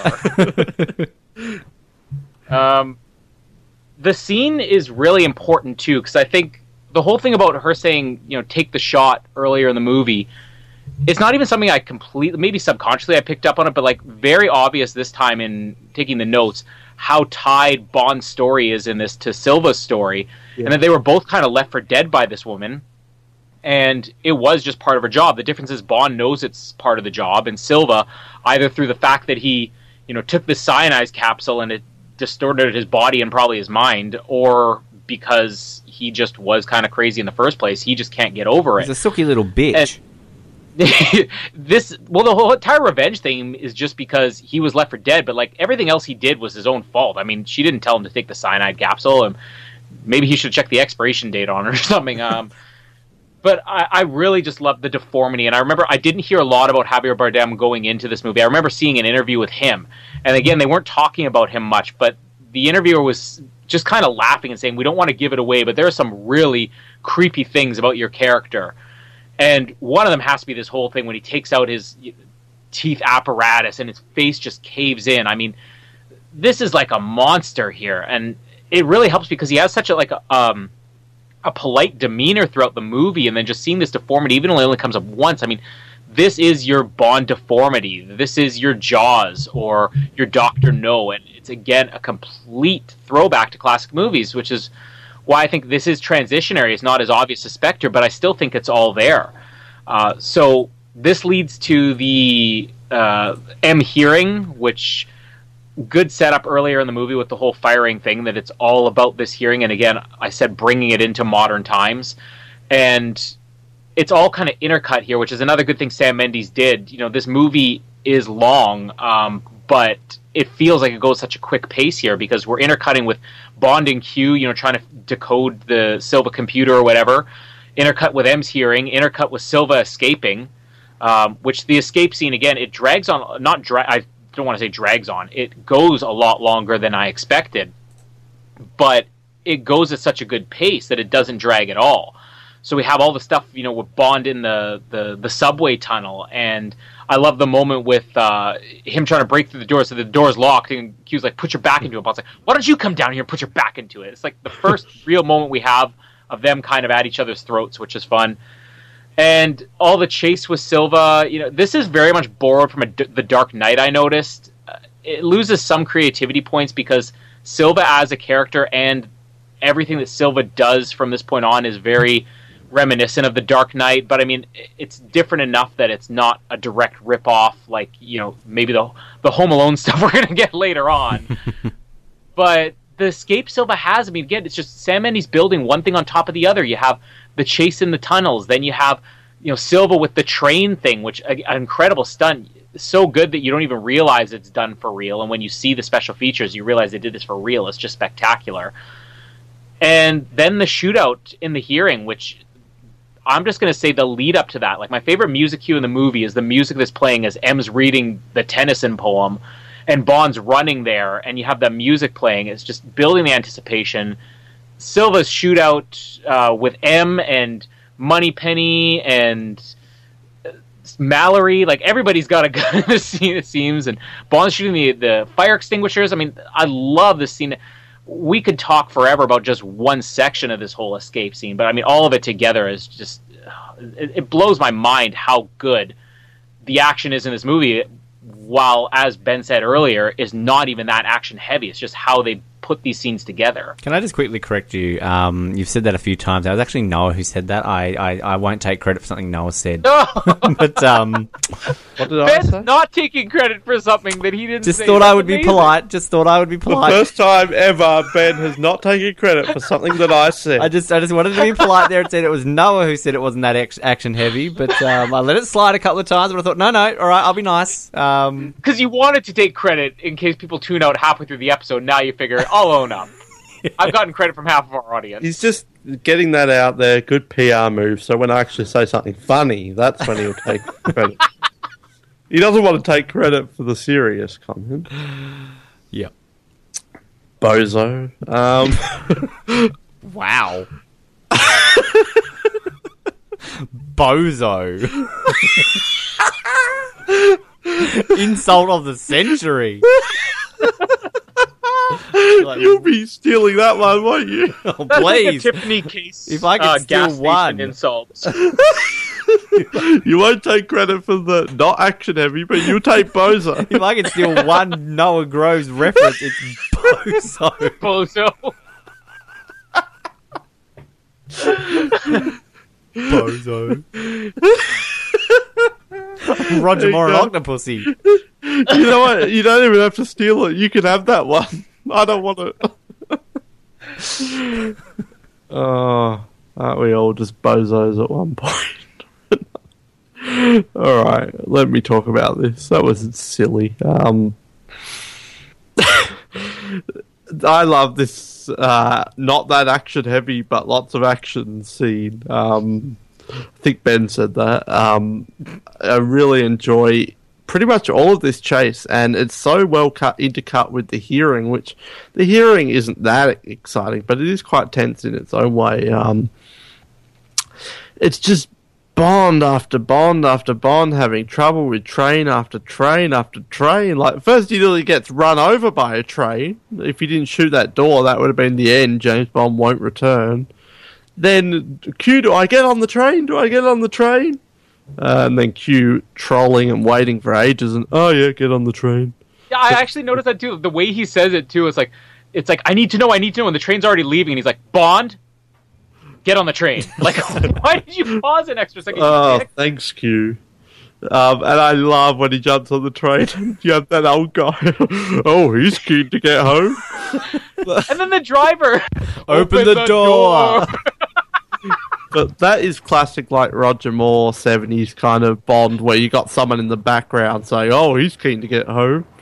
Yeah, and then thank you, health and safety. Yeah, we're just checking, which is again kind of a 70s line almost. And that woman's face is. What? That was a breakout role. She's now going to be in, what was that film? Breathless or whatever? Weightless. Weightless. She's Natalie Portman's the body train girl double. from Skyfall. That's Do welcome, it, face. Do. that's in an interview. So you played the train woman in Skyfall. How did that feel? Deliver your famous line. Do. So I love all of that. Just so much train nonsense here. And then, of course, the train's crashing through, which is just amazing and almost scary. I get scared for the people on that train when I see that. Imagine if that happened. How many of them died? Yeah, Silver's kill count is incredibly high, I feel like. Unfortunately, it was not, or maybe fortunately, it was not the Durr woman who was driving that one, so she Durr's survived. brother. Durr, was it a train through the wall? Durr? That was the Durr woman, and she didn't even get blown up. She just drove it through the wall anyway. There was no hole in the wall. She was just like, Silva had no go this way. explosive planted. That was just a regular, everyday occurrence for her. That was all her. Silver just had a tiny little toy train popping up to hit Bond in the head, and then Silver's like, "Oh, well, that was convenient." Duh. The Durr woman just drove Why through. didn't I think of that? Silver's doing a bend, taking credit for it, when really it was just the Durr woman. Just, shall I go over here?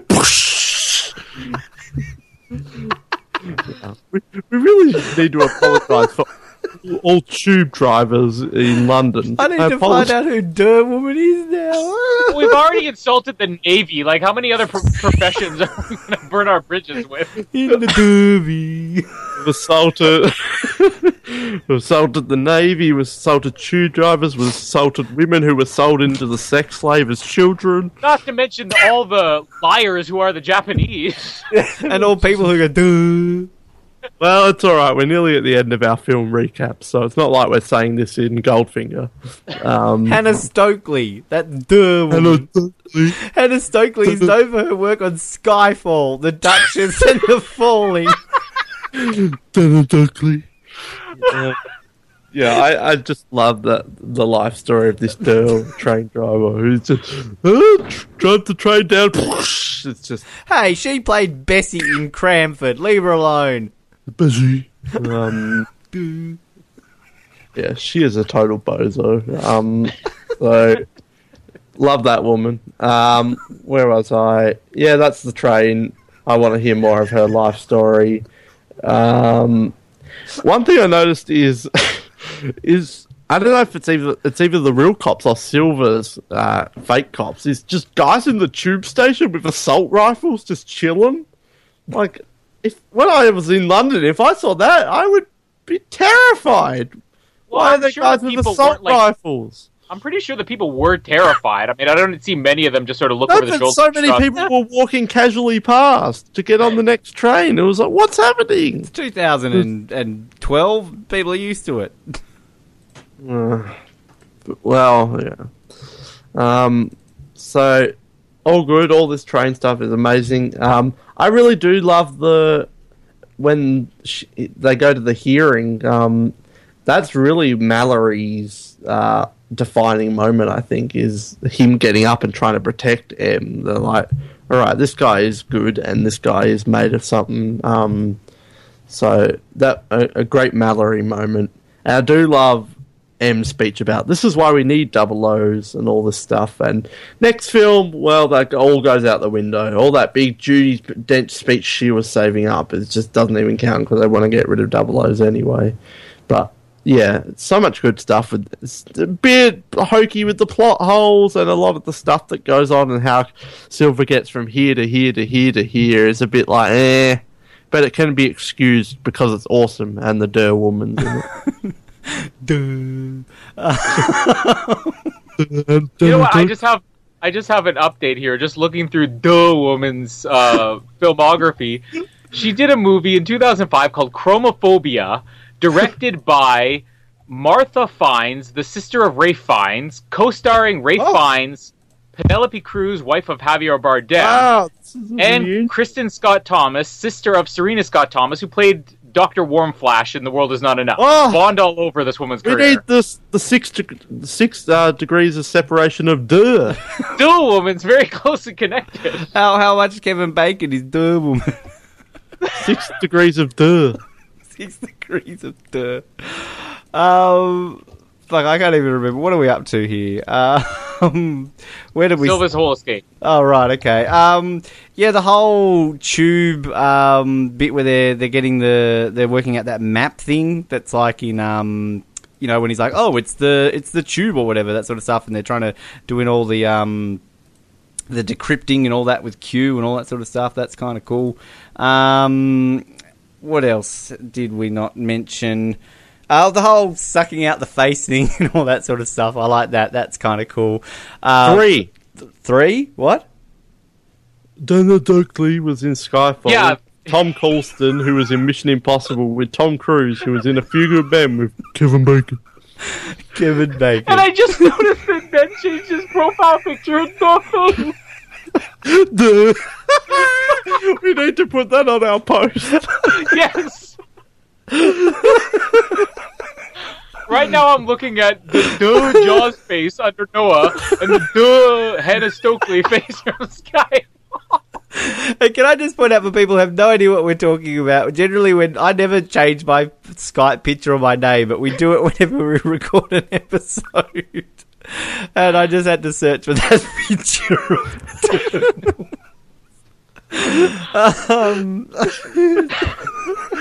That was the defining moment of her life, old Hannah Stokely. This is now the defining moment of 007, our discussion of Duh Lady from Skyfall.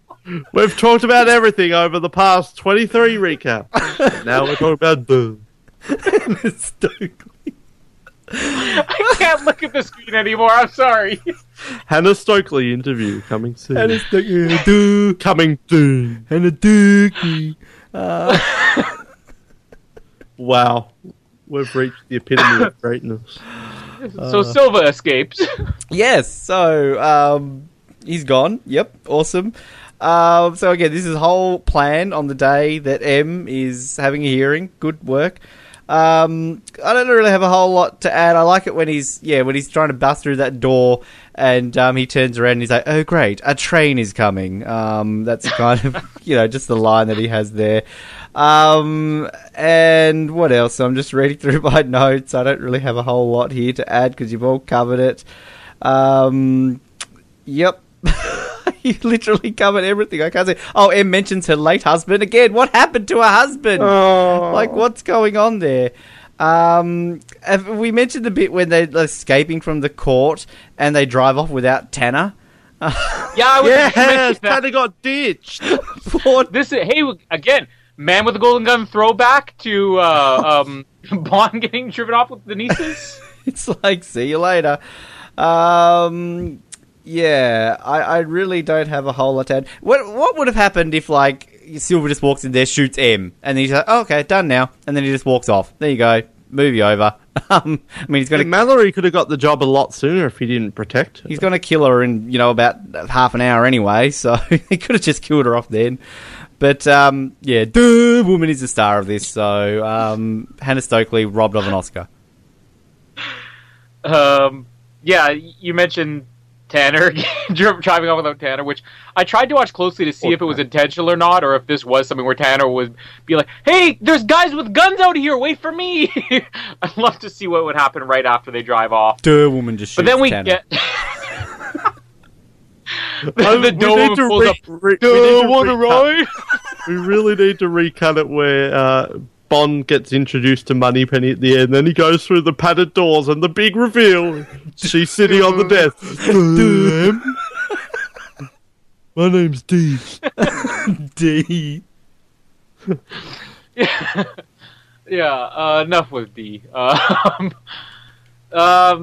yeah, the moment that I think we all knew this was coming. This was one of the things that was heavily publicized, that not only would the Aston Martin be back, but the original Aston Martin would be in this movie. The 1964 Goldfinger car, complete with the Goldfinger gadgets, license plate, everything, was going to be in this. And this is the moment where it gets revealed. And one of the moments that, again, got applause when I saw it the first night. And I think it's played really well, especially when you have the music, the classic guitar plucking theme, but the Bond theme playing in the background. I just love that. And suddenly we're into kind of corny jokes again, which is great, where Bond's got his finger on the ejector seat and they have the joke about that. You can't... I kind of wish... I know we had Inspector, the DB-10, which was a nice little twist, but I know the car's been repaired too, but wouldn't it be nice if they just did this classic throwback where Bond always has the classic car and this could be his car again? I mean, the gadgets, I think, still hold up. I'm jumping the gun a little bit, but, well, we'll get into that in a second. I'll talk about the gadgets in a second.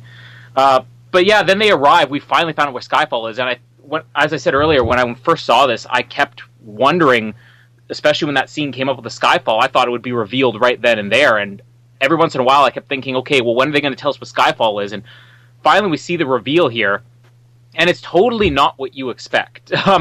That this is his childhood home, Skyfall, because it really doesn't tie to the plot, but at the same time, it's satisfying, I think, when you do find out. It was a surprise, and for a second you're like, that's it? That's what the title Skyfall is? That's what this whole movie was promoted under? And then you get, this is the first time you've really seen into James Bond life growing up, so I really like the fact that Skyfall just turned out to be something that simple. And the location here, I mean, it's nothing like Macau, but for just a location that's basically a farm in the middle of nowhere, I love the Skyfall location. I love this broken down old house and everything. And we get introduced to the other surprise of the movie, Kincaid, a character that now that we're kind of going through this and realizing how much secrecy there was with this movie, I remember it being a big deal that Albert Finney was part of this movie, but it never being revealed what his character was. And when I got this on Blu-ray, I took it over to my brother's house to show it to him, and he kept asking me, it's like, well, when does Albert Finney come in? And I'm like, just wait for it. And as soon as Albert Finney's introduced here, he basically turns to me and goes, so he's Alfred. Another Dark Knight kind of thing here. Is that Kincaid is basically the nanny or the butler or whatever. He's his Alfred growing up. This was what Alfred was to Batman. That's what Kincaid was to James Bond. And I didn't even really realize it until this past time watching how much I love Kincaid. So when we eventually get down to a Bond Allies, I hope that we can include him, because this is ally. I love Kincaid, especially this past time watching it. I mean, we have great lines here where he's sort of not in on the joke of who Bond is, but he doesn't care. Like where they're talking about if some people are coming to kill us, we're going to kill them first, and then he's just like, all right, well, let's get started. Like, it doesn't even bother him. And then the target practice scene we have, where he's trying to tell Bond, give him advice, and he's like, yeah, I'll do my best, and then he hits it, and he's like, what was it you said you did again for a living? Then my favorite thing about this entire movie is the rapport between him and or Emma, as he thinks her name is when she's introduced. I know it would have been kind of gross to see, but who didn't want to see these two get it on by the end of the movie? Come on. Well, not at the end of the movie. That would have been disturbing. Necro Bond moment. Necro Kincaid. That's what they called him back in the day. Yeah, we've had enough of that in this series, but yeah, I mean, Kincaid and Emma, that's the great love story of this movie, and that's why I think she is a Bond girl, because she still almost gets action in this movie. Come on, we already know that she's widowed. That sex tape. Yeah, sex tape of Kincaid and Emma. But I'll just group in the first part of the climax here together, because again, the climax is really broken up, and we have to save the end for its own thing. But this leads to the infamous Home Alone sequence, which every time I see this movie, I'm just picturing the Home Alone, battle plan music. Dun, dun, dun, dun, dun, dun, dun. Like I want to recut this movie, or somebody's bound to have done it with the Home Alone music as they start preparing all these traps. Loses a little bit of the originality points again, I think, because of that. But what comes out of it is so much fun. We'll just cover this first part, the whole shootout at the house and Bond hiding in the car. And this is what I was saying with the gadgets. I love this. When I first heard the idea that the classic car would be in the movie, I thought, well, that's cool, but is it just going to be gimmicky when they throw the gadgets in there and the machine guns come out and you totally buy it, and it's a fun throwback, but it's also just a great way to start off this climax, and you have all of the house explosions, the shootout, and eventually it leads to Silva coming in with grand introductions. Every time Silva enters in a scene, it's so memorable. His introductions alone, if Dominic Green had these introductions, he'd be a memorable villain. Flying in on the helicopter, blasting music, it's so over the top, it's so good, and we'll kind of cap it there at the shootout in the house, and the house basically exploding with Bond's line, I always hated this place. A really good start to a climax, and I was never that sold on the location, but it's another thing about this movie that the more time goes by, the more I love this location and this climax. Well, to go all the way back, the Aston Martin, that was a great little touch with the traditional music, as you said. That was kind of your 50th anniversary thing there. And I wasn't spoiled on it because I avoided a lot about this film. So I didn't know a lot going in, and it was fun to do podcast during Spectre, but at the same time it was great not knowing a lot going into this big film. One of my favourite lines, if not my favourite from the entire film, is in the car when Bond puts his hand on the gear stick and, "Oh, go on then, eject me, see if I care." I love that line so much. And just kind of understated, but Daniel Craig and Judi Dench's chemistry is so great as Bond and M, and this is the height of it. The height of Judi Dench's M performance and the height of M, and I'm a huge fan of Daniel Craig, Judi Dench, Bond and M. So that's really great to see them together for this entire climax, pretty much, and really getting a new view of M in this kind of when she's in the house and she says, "Have I screwed up?" and all this stuff. It's kind of a different side of her, and he says no, but she did screw up a lot during her career as M. One line that I was cracking up, and I'm not sure if either of you two picked up, is we're talking about callbacks to our past episodes. When Tanner and Q are in the lab and Mallory walks up behind them, Tanner turns around and says, "It's Mallory," and Mallory says, "What are you doing?" No, I wrote that down. I was going to bring that up. No, that was my Hulk bit. Stealing my jokes again. Damn it. You bozo. I thought I was going to be hilarious. You would have loved it. You would have been like, "Oh, Ben, you're so funny." But no, Noah's got to steal it. Ben stealing my jokes. Fuck you, Noah Groves. Fuck you. It was hilarious. I was rolling on the floor, and I was going to message you guys, and I'm like, "Oh no, I'll wait for the episode to see if they picked up on it." Mallory quotes the Hulk. "What are you doing?" And it's just so funny because it's so perfect because he doesn't even say anything else to begin with or anything. It's just this big build-up, and his one line is, "What are you doing?" That famous Hulk line. It was just amazing for this 50th anniversary. I love it. I've written down it's at an hour, 41 minutes, if anyone else wants to go and see Ralph Fiennes quote the Hulk. It was hilarious. And yeah, I really like the kind of dead nature of the Scotland location. It's just kind of a bit dreary, and it's like, it's kind of almost the calm before the storm. Something bad's about to happen. And the reveal of what Skyfall was is really cool as well because it is the 50th anniversary. So even though we didn't get a ton of references and a ton of traditional Bondness, it was kind of cool to at least see a bit of his backstory, and as you've alluded to in the past, Colin, it's not over the top. It's not like, here's what happened to Bond, and here's this and this, but it is kind of a bit of a... Even like characters like M, we get to learn a bit more, but we get some teaser. Like, it may be the first reference of him being an orphan in the films, is it? I'm probably wrong. Casino Royale. Vesper profile. Yeah. But it's not really mentioned too much, and they mention it, and they mention his parents, and we see the graves and everything. Good stuff. And we got to see, Gustav Graves. Your parents are just dead, Bond. Skyfall. But yeah, it's great to see a little glimpse into his past without going too overboard with it. It's not Batman Begins. It's just a little teaser of him, and it works with this kind of reboot prequel. Or, I know it's not a prequel, but you know. So that's a cool reveal for what Skyfall is. One thing I wish they kind of retconned is when he's talking to Kincaid and he says, like, we've sold it, a collector has bought the house. I think that's what he says. I wish they could have somehow worked it in that was Blofeld. And I thought the same thing. Like, yeah, we were talking about how Inspector was so lazy. Oh, by the way, everything that I ever did, that was all connected to all those films. And that was the bare bones. They never went into detail with anything. That would have been a perfect example of, hey, Bond, you've come across me so many times, but I never saw you. I was the one who bought Sky. Like, not like that. Don't say it like that in a big speech like that. But somehow work it in. Well, like Blofeld. Imagine Blofeld holding a gun to him and saying, "I bought this from your collection." You know? Yeah. Because it's. I mean, not to sidetrack too much, but we've all talked about whether Spectre kind of ruined Skyfall, and I felt that Skyfall still operates completely on its own. You don't even think about Spectre, but this was the one moment where I was thinking that would be a Spectre moment.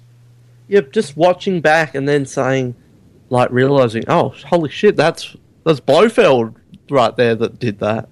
Mm-hmm. Operating in the shadows.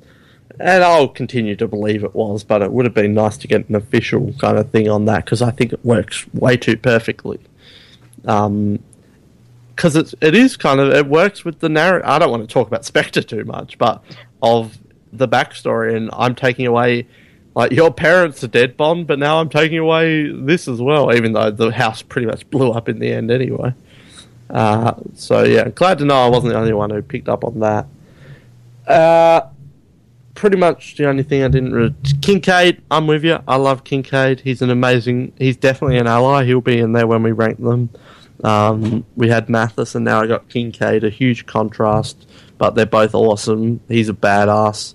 I'm not sure about the Judi Dench or the Kincaid sex tape. I could pass on that, but Kincaid. Yeah. But we at least want to know they did get it on, though, don't we? Oh, they were boning like rabbits. Yeah, wow. When was the time for this? Like, well, one of the points when they were in the church before Bond got there, when he was under the ice, they had a quickie, right? Unless he's dying. Kincaid. Well, that's why she wanted to get out of the way. This is gonna be my last time. Let me have it be with a nice, strapping young Scottish man. With Silver. Do me one more time. Do me like you did in Hong Kong, Silver. Do me like you did on Naboo. Around Scotland one more time, Kincaid. There was a rumor, and I'm not sure if it's true or if it's just baloney. It has nothing to do with Komodo dragons, does it? Nothing to do with Komodo dragons or sex tapes or Kincaid. There was a rumor, and it's probably false, but there was a rumor that Sean Connery, they wanted Sean Connery to play Kincaid. Not sure if it's true. I guess it makes sense. Old Scottish dude.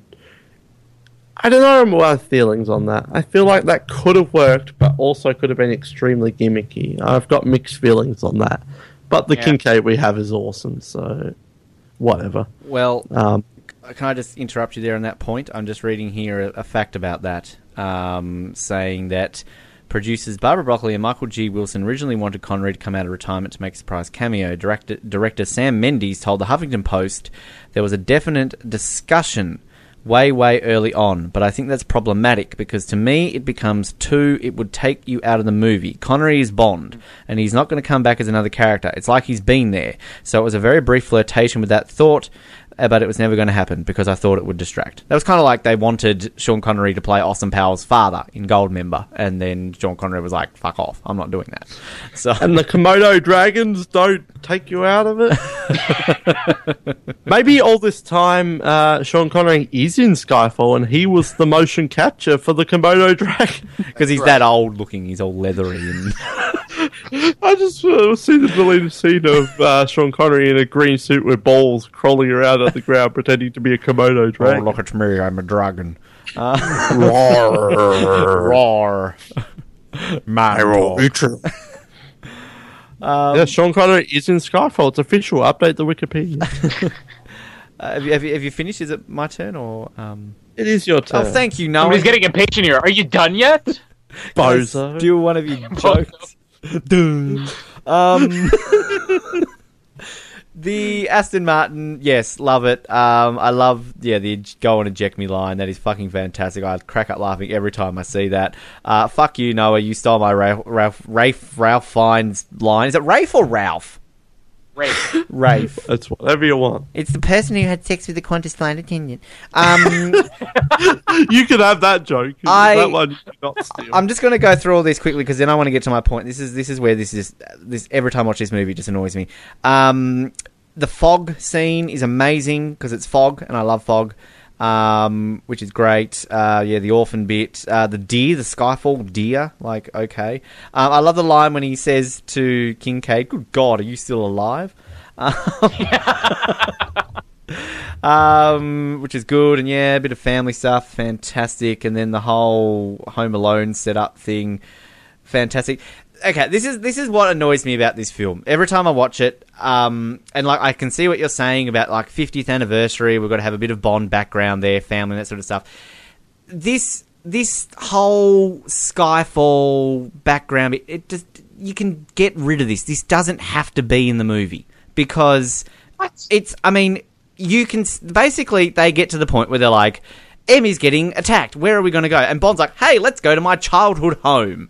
Like, why? Why do they have to do this? Why does he have to go back to a place that he's clearly blacked out from memory? We saw that early on in the scene with the words when he's just like, done. Like, nah, I can't talk about it. He gets over it pretty quickly. Like, you could set this film, you could set the ending of this film anywhere. They could have said, let's go hide out in Portugal because we can track him here, or let's go to Antarctica because he's going to track us here. Like, there is no purpose at all for them to SeaWorld to include Skyfall in this. This is what annoys me it.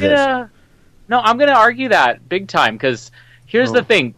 Bond has to go completely off the grid, somewhere that he knows there's going to be nobody else around, somewhere that they could hide, but he also has to go somewhere where they can have the upper hand. And the fact that he knows this place and it has hidden tunnels and all this stuff, and also it would have, he thought, an arsenal waiting for him there. It makes complete sense that this would be the only place he'd want to go because it's out in the middle of nowhere. He knows the location, they don't. There's lots of places to hide. There's tunnels, and the guns was what the selling feature was. So I think it makes complete sense he'd go there. But you could set it in the MI6 building that they do in Spectre because he knows that building as well. Like it's yeah, but Silva would have the plans for that too. But I just think that you could set it anywhere else. It doesn't have to be his childhood home. He could be like, hey, I had sex with this woman in Italy at this building. Like, let's go back there to Mathis, he doesn't little own island. that property. I mean, I think also he wants to go somewhere he owns. But I just think you could do away with it. I see why they do it, but I just think that there is it's not a vital plot point. It's just kind of like it's still better than James Bond being freaking related to Blofeld. Plus, he wanted to set up two lonely old people to have a nice night of sex together. This is all about the swinging night of Kincaid and Em. Yeah, that's right. But again, you've also then got to kind of like, and I'm not trying to diminish Silva completely here, but I mean, the guy falls straight into Bond's trap. I mean, this is a guy who's like elaborately created this escape to make sure he's there at this point just to kill M. So surely he's got to kind of think to himself like, well, hang on a minute, this is a bit easy to find him straight here to a place where James Bond used to own. Like, okay then, like maybe there might be a trap here. So it just irks me every time I watch it. It's just very forced.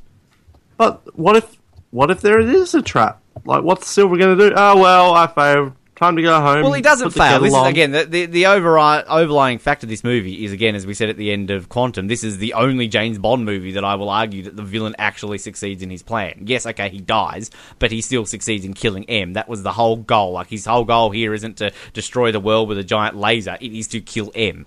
And release the names of the people, which he did as well. So, Silver wins, essentially, you could say, in this film. Well, thanks for jumping the gun on our next segment. But anyway, you want to talk about once again, you're copying me by jumping ahead of the film. Yes, we just need Kevin McAllister in this scene right about now, and the Wet Bandits to rock up, and we've got ourselves the end of Skyfall. before we move on to the rest of the climax, I do want to address something here, and that's the Skyfall location. As much as I loved this movie when it first came out, the location was not something I loved. And I think Casino Royale, and I would say even at the time, I would think Quantum of Solace had bigger locations. And maybe it was something to do with the fact that it's so dark, which I actually have gotten over now. I mean, everything that I complained about at the time, I actually like now. But as much as this has grown on me, Skyfall's location, I kind of wish that we could have had a climax, any type of climax, on Silva's Island. That's the type of location that, like, I would die to see a Bond movie end there. But overall, I mean, what are your guys' feelings on the Skyfall location for the climax? I think there's a lot of fun things going on there. Like, it has the tunnels, it has this old house, it's got the lake, the church. I mean, I actually really like it. I think just having it in the UK is something a bit unique. Well, at the time, it seems to be the trend nowadays. But I think that was just, it's a unique one, so I'm happy with it. I always think it would have been good as a big battle. They kind of have a throwaway line of why it has to be Bond and M only. But I don't know. I'm ready for another big battle in Bond climaxes. We haven't had one for a long time. As a filming location, it's beautiful. I love it. I think it looks spectacular. Scotland looks amazing. My family's from Scotland, so gum Scotland. But in terms of the, like, I've been critical, I think, of the Craig finales. We had a floating building that was cool. Then we had a hotel in the desert, a house, and then London. So I mean, it's not like super elaborate, but I think it looks fantastic when it's like burning at night and it's kind of all the fire and just all that sort of stuff looks great. But again, I'm kind of like a big epic battle at the end. We're missing that. I mean, we haven't really had one, since Tomorrow Never Dies, you would almost argue, wouldn't you? Like an actual one with henchmen and blowing up and all that sort of stuff, So even that was only Bond and Wei Lin, or Bond and the other woman. I want a big, like, volcano battle between goodies and baddies or something. Yeah, good point. Like your armies and all that you keep longing for. But yeah, I have nothing really to add. I answered the question. Well, Ben's apparently on the stand right now. He's being interrogated. I've answered your question. Move on. Yes, Your Honor. Let's move on then. There is still room for 00 agents. The second part of the climax, the first part really we kind of glossed over because it is just a bunch of shooting and there's some cool traps in there and everything. But the second part I think is definitely my favorite part of this climax. Once Bond escapes through the tunnels and everything, which again, such a great location and just an idea that there's these secret tunnels. And I also really just love Silva's reaction when the house blows up. Like, he has this reaction like, I didn't see that coming, but also kind of appreciation. Like, hey, that was kind of clever. I like that. Like, he's just such a crazy villain that he's the type of guy who would get a kick out of half of his men dying, The chase across the fields, very dark, but something that Sam Mendes has done well. And, well, let's give credit to the cinematographers, too.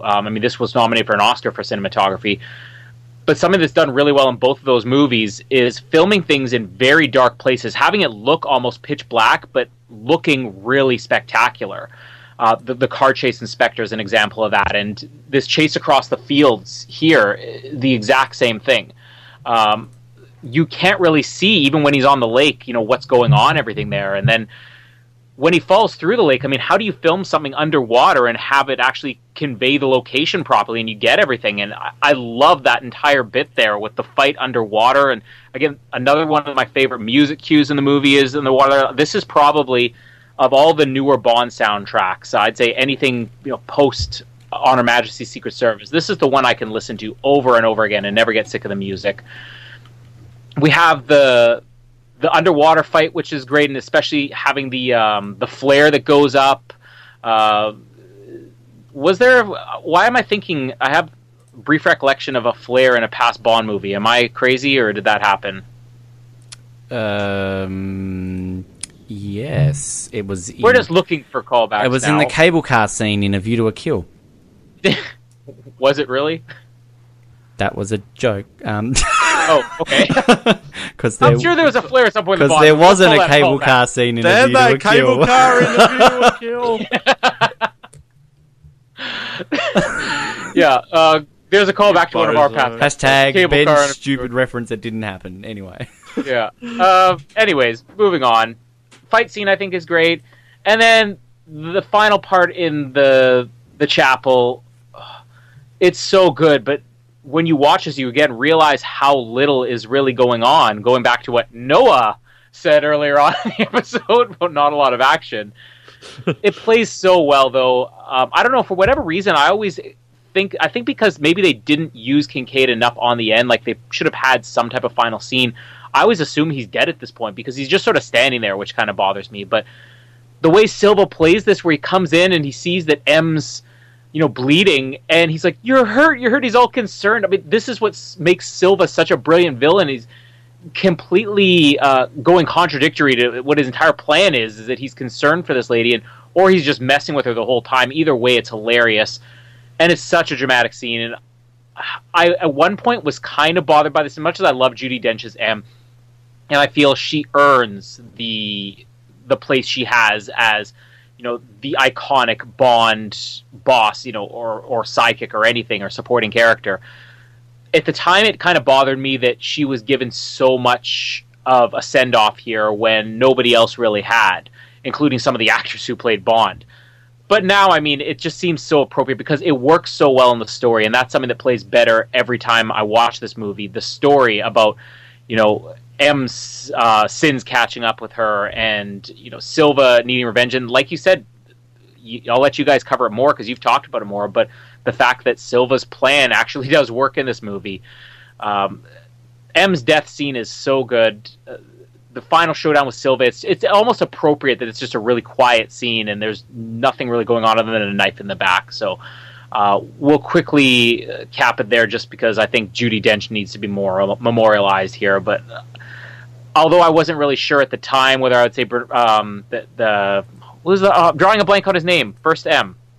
Bernard Lee. Bernard Lee, yeah. Or was it Gordon Dench? I was very flip-flopping when we were watching his movies, thinking he was better, but I think I'm sold at this point that Judi Dench is the definitive M, and Ray Fiennes does such a good job, even just in the one scene at the end of this movie, selling you on being M, probably quicker than even Judi Dench sold on being M, but I mean, I think she deserves her place now, and 4 years later, 4.5 years later, I'm more sold on her than I was at the time. Robert Brown is really the unsung hero right now. Poor Robert. I think he is the defining M. Cool. Yeah. Sarcasm that's not catching on again. Said no one ever. Cable cars. It's all the bozo comments. Robert Brown is a bozo, let's face it. Whatever the hell a bozo is, that's you and Robert Brown. One kind of cool thing I noticed with Mallory and Emma being in this one is if you count Admiral Hargraves, like every M has at least had another interaction with another M, which is kind of cool. No? Yeah, well, I guess that... Guess that's cool. Oh, fucking awesome. Yeah. It's breaking new grounds in It's Bond 1:43 in the morning for Noah and I. That's why the sarcasm's dying here, alright? Like, dying with M and a knife in her back.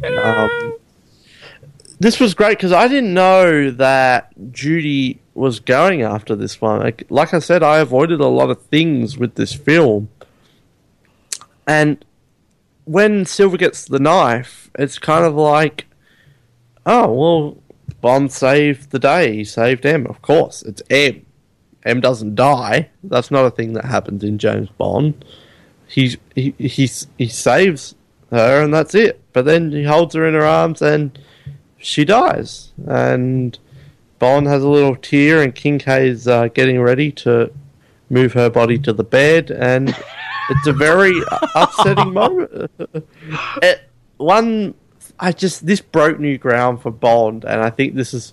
Oh, and Stamper's going to be there too, but I think this is one reason why this film was... Like, it's no Han Solo, but this was a huge moment, though, and it was kind of like, wow, this just gives this a defining, like...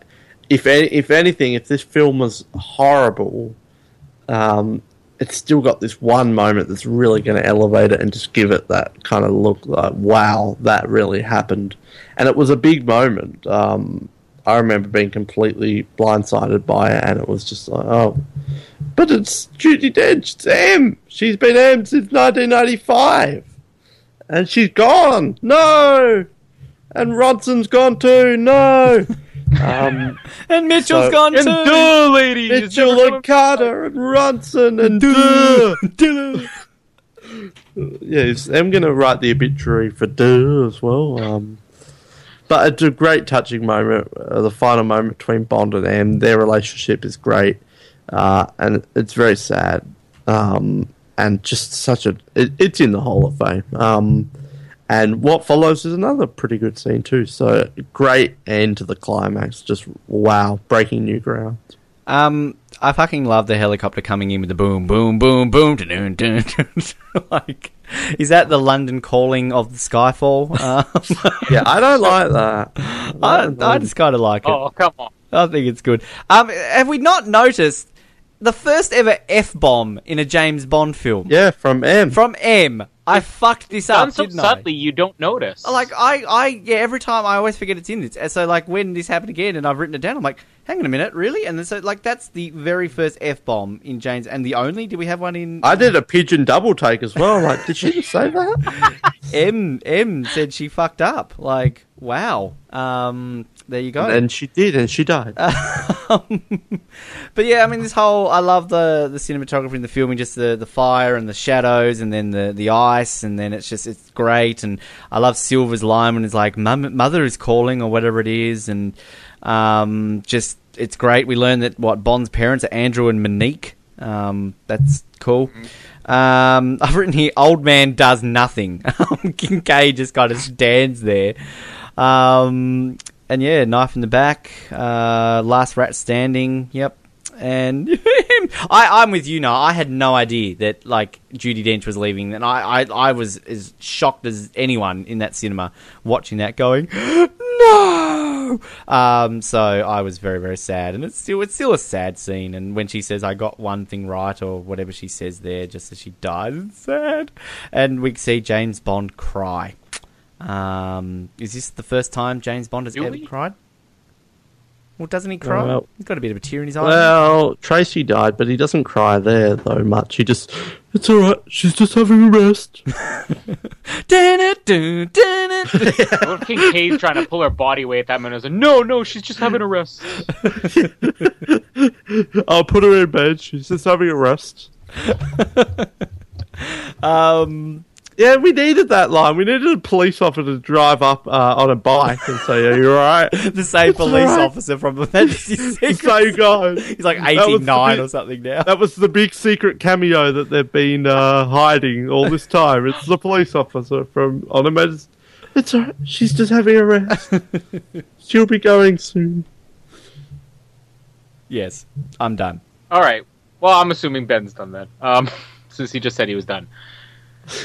Last scenes, it's not like there's a lot going on here, but we really should talk about it because this is the true introduction of the classic Bond characters. And I think this, if there was any reason why I wasn't that upset about having the gun barrel on the end as you guys were, I understood their reasoning for it because at least in Quantum of Solace they said it was because that was the end of kind of his prologue. This is Bond's backstory. Having it in two movies back to back doesn't make total sense to me, but it does only because I think the 50th anniversary needed a big way to go out on. These last scenes, though, do a good job, too. We don't have a Q scene, which is kind of strange, but this is the MI6 crew being introduced, really. And the Moneypenny scene, with her leaving Bond, the Ronson bulldog, whatever we want to call that. Nice little scene there. Again, showing London is a great location, which we don't really get to see a nice aerial shot there. And then the scene introducing Moneypenny, which I'll just mention briefly here. There were so many rumors that Naomi Harris was playing Moneypenny when she was first cast. And then they announced her character's name was Eve, and everybody denied that she was Moneypenny. Like, no, she's not Moneypenny. Like, everybody involved in the movie said she's not Moneypenny, she's playing a character, an MI6 agent. And the fact that they made her a field agent, I think sold me as an audience member where I wasn't buying that she was Moneypenny anymore. Even when she was saying, I'm going to be coming out of the field, it wasn't until that moment, as soon as they walk in the room and you see her standing in front of the hat rack, that very moment I like freaked out and was like, oh, she's actually Moneypenny. Like, it was like a freak out moment as a fan.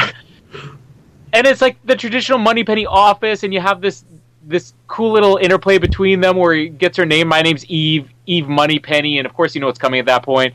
And then Bond, I'm going to enjoy our time together, Miss Moneypenny. Transition to the padded door. Woo! The greatest thing we have seen in this series since Roger Moore left, I believe. Did they have it in Dalton's era? Don't think so. No, because If they they had did, it that wasn't new for a Ghetto while. Blaster MI6. Yeah, the Ghetto Blaster. Either way, you could say whatever you want about Gun Barrel or not. I was just wanting this padded door back. This is an M office, and I'll just quickly talk, I guess we'll sum up the Mallory character at the same time. As far as the Eve character goes, I wasn't crazy about her when I first saw the movie, but again, once you know she's Moneypenny, I love her. Every scene she's in, I love these scenes. I love that it's different, that it doesn't bother me that she's a field agent at all, like it seems to bother a lot of people, because she's a bad field agent, and this is the way it is with some people. With Ralph Fiennes, though, I mean, talk about complete turnaround. I didn't care about the Mallory character at all throughout this movie, when you were supposed to think that he was kind of he was kind of a villain, maybe, or like a C, potentially, is what we'll get in Spectre. Or a Mitchell, like in Quantum of Solace. All the famous traders that we have in MI6. No Ronson. Yeah, Ronson's MI6 for life. He's a true hero. But with Ralph Fiennes, it's interesting watching over this movie. It's not something that even really occurred to me when I was watching, that they really tried to paint him as a shady character in this movie. There was a lot of talk about, like, it was almost a setup, like he was trying to take over MI6. Really what they ended up doing was seeing the next one. But I don't know whether it's just that it didn't sell right for me, or that Ralph Fiennes wasn't playing it shady enough. I love Ralph Fiennes in this role, but I didn't buy him as Mallory. But the very second you see him in his office, and when Bond just walks in and he's almost distracted, there's something about that scene and the way he plays that introduction that is M. And it's very hard to do that, because when Judi Dench was introduced, she was clearly a different M. And if you didn't say, this is M, you wouldn't get it. You don't need the padded door to know that this is supposed to be M. The way it's filmed, everything, this is an M scene. And it's the perfect way to end off on the movie, of them shaking hands and him identifying him as M. The whole with pleasure M. Right to the gun barrel, which I'll defend in this movie only because the 50th anniversary, you should have a big bang to go out on, and I don't know if two guys shaking hands was it. I like the gun barrel at the end of this one. I don't think I would have accepted it had they done it one more time after this, but huge applause when this movie ended, when I saw it, especially when that 50th anniversary came up. Like, a very, very fitting thing. A lot of people seeing this the first time. It was the 50th anniversary. Everybody was waiting such a long time. The anticipation built. This was a great ending to the movie, and I love that the MI6 crew is finally introduced in a traditional way. Yeah, great little couple of short scenes. Well, pretty good. I love the rooftop setting. That's awesome. I hate the Moneypenny bit. No! It makes me cringe all the time, because the script is just written so poorly. Like, we need to reveal she's Moneypenny. How are we going to do it? Oh, we haven't been formally introduced, even though you've been working on with her for like 2 assignments, just for her to say that. And I initially hate Eve Moneypenny. She's not Eve Moneypenny. She's just Moneypenny. That really bothered me the first time around. And it did bother me about her being a field agent and then becoming Moneypenny, because it's frickin' Moneypenny. Stop messing with my Moneypenny. But after Spectre, I kind of come around to it, and it doesn't bother me so much anymore. But it did at the time. Like, everything they were doing with Moneypenny, I was not a fan of. But she's proven herself, definitely. But yeah, I hate it. We haven't been formally introduced. Oh, my name's Eve Moneypenny. Shut up. I did not like how that was done. But I'm a sucker for traditionalists and like keeping things the same in Bond. So when I saw those padded doors, I was like, giddy is probably the best description. And then he walks through the door, there's going to be an M, you just know. because he is. She's there. She's ready. Open the door. With pleasure. Yeah, that's the perfect setup. He tries to open and it's locked. Open the door. Health and safety. Someone needs to re-edit that and just like the Komodo dragons, just put her throughout Bond history. But yeah, you're perfectly right. It's like the Mallory character wasn't brilliant, but when you see him there, you're like, oh, all right, he's him. Let's do it. Like, it's not like you were dying for, Ray Fiennes. It's not like Idris Elba. Ray Fiennes needs to be the next M. But then it's like, oh yeah, this can work. And as we saw in Spectre, it did work. I think he's a great M, and I think Naomi Harris is a great Moneypenny. Ben Whishaw, but it really got me so pumped up because it's the padded doors. We've got the Moneypenny. We've got M. He's getting his mission. Bond is back. Finally, Bond is back. After all this 3 films, all this setup, we've got James Bond back. And Spectre happened, and not really. Bond is not really back. It's still quite similar. I was hoping with this it would be, all right, none of this backstory, none of this prequel. We've got the characters. Next film, Bond 24, would be Bond on a mission. That's it. That's all the film's going to be. We've established our characters. Now it's back to James Bond.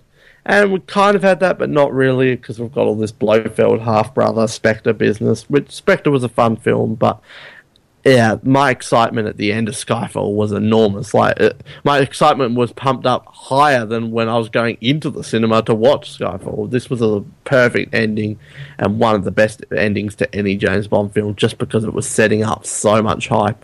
It was amazing.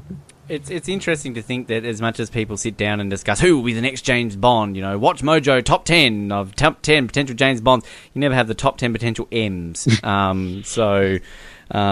Yeah, anyway. Anna Stokely's got to be on the list there. Yeah, of course. Absolutely. She's not. We'll put the article out. Patrick Stewart. Patrick Stewart. Anyway. Is he Scotty? I don't think so. No, he's not, but anyway.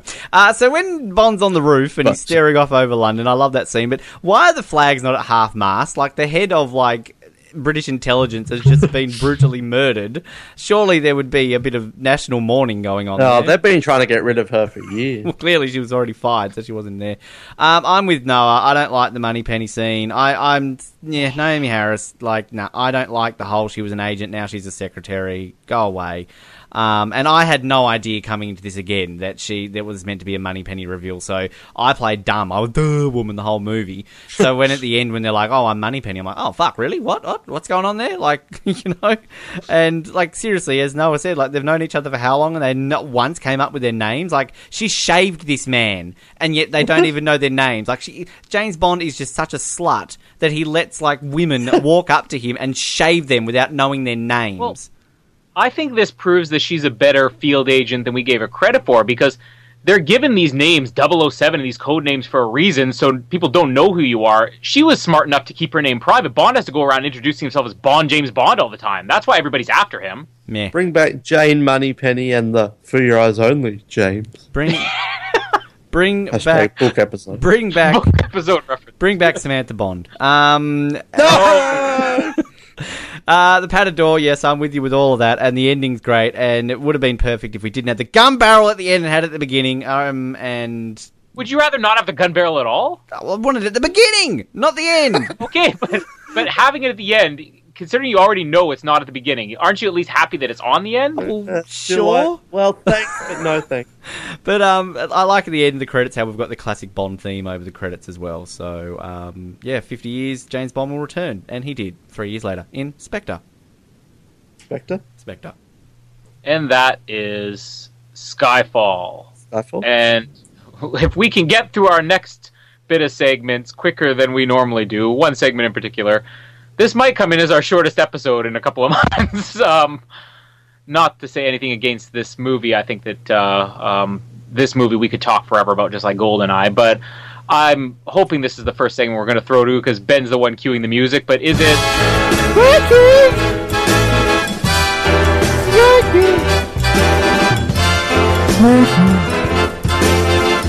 Rankings, baby. Rankings. Or am I right now singing the rankings song? Yeah, to that was Kiss Kiss rankings. Because we always All right, I got it right. do that first. That'd be awesome. Peter Bang, bang. Travers. Like, rankings, yeah. So we're doing I rankings thought we first. did Peter Travers first. Yeah, well, Colin's doing his own thing again. Okay, let's just change it up. No, right now we're going to hear Spin-off. Kiss Kiss Bang Bang. Mr. Kiss, kiss, bang, bang. No, we're What are we actually doing? going to hear. No, we're actually going to hear Hall of Fame. It's the hall with the classic scenes. What the fuck No, are we forget hearing? that. This is like the gun barrel at the end all over again. Let's have Peter Travers. Box office. And Peter Travers, he is a stupid idiot. But don't read his stuff. Now we've gone through every theme song we have. Let's just scratch that and start with that stupid idiot, Peter Travers. I'm so we're fucking doing confused. We just heard all the intros right then, and we're doing rank. Oh, fucking hell, Colin. Peter Travers it is. All right, so what did the stupid idiot have to say? Did he rank this one? Colin's on his period. Yes, this was the last one that he did rank, so we don't have a Spectre ranking. Is he dead? He ranked this in 5th. Just ahead of Dr. No and just below Casino Royale. So he says, if by an act of will you can forget the putrid follow-up to Casino Royale that was Quantum of Solace, then Skyfall continues Bond's backstory with staggering style and assurance. Sam Mendes, American Beauty, the first Oscar winner to direct a 007 film, teams with cinematographer Roger Deakins, No Country for Old Men, to craft the best-looking Bond movie ever.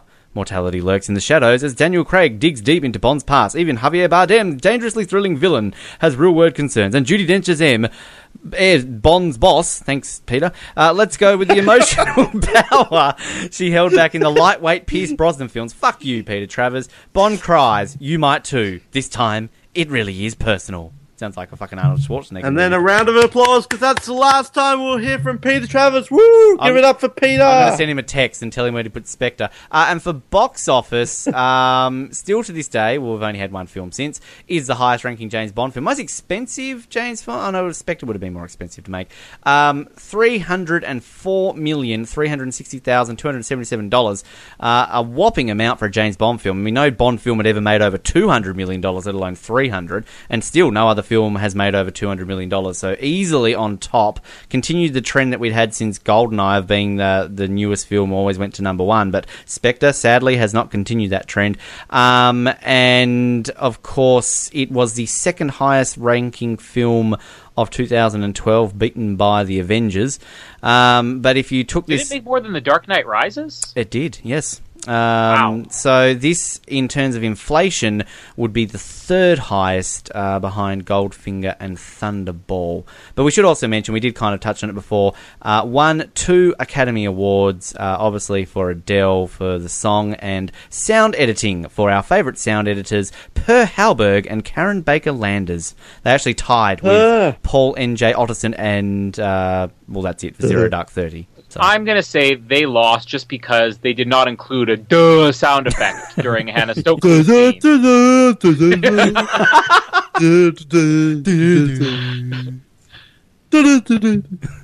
All right, let's get the hard one out of the way first here. It's late.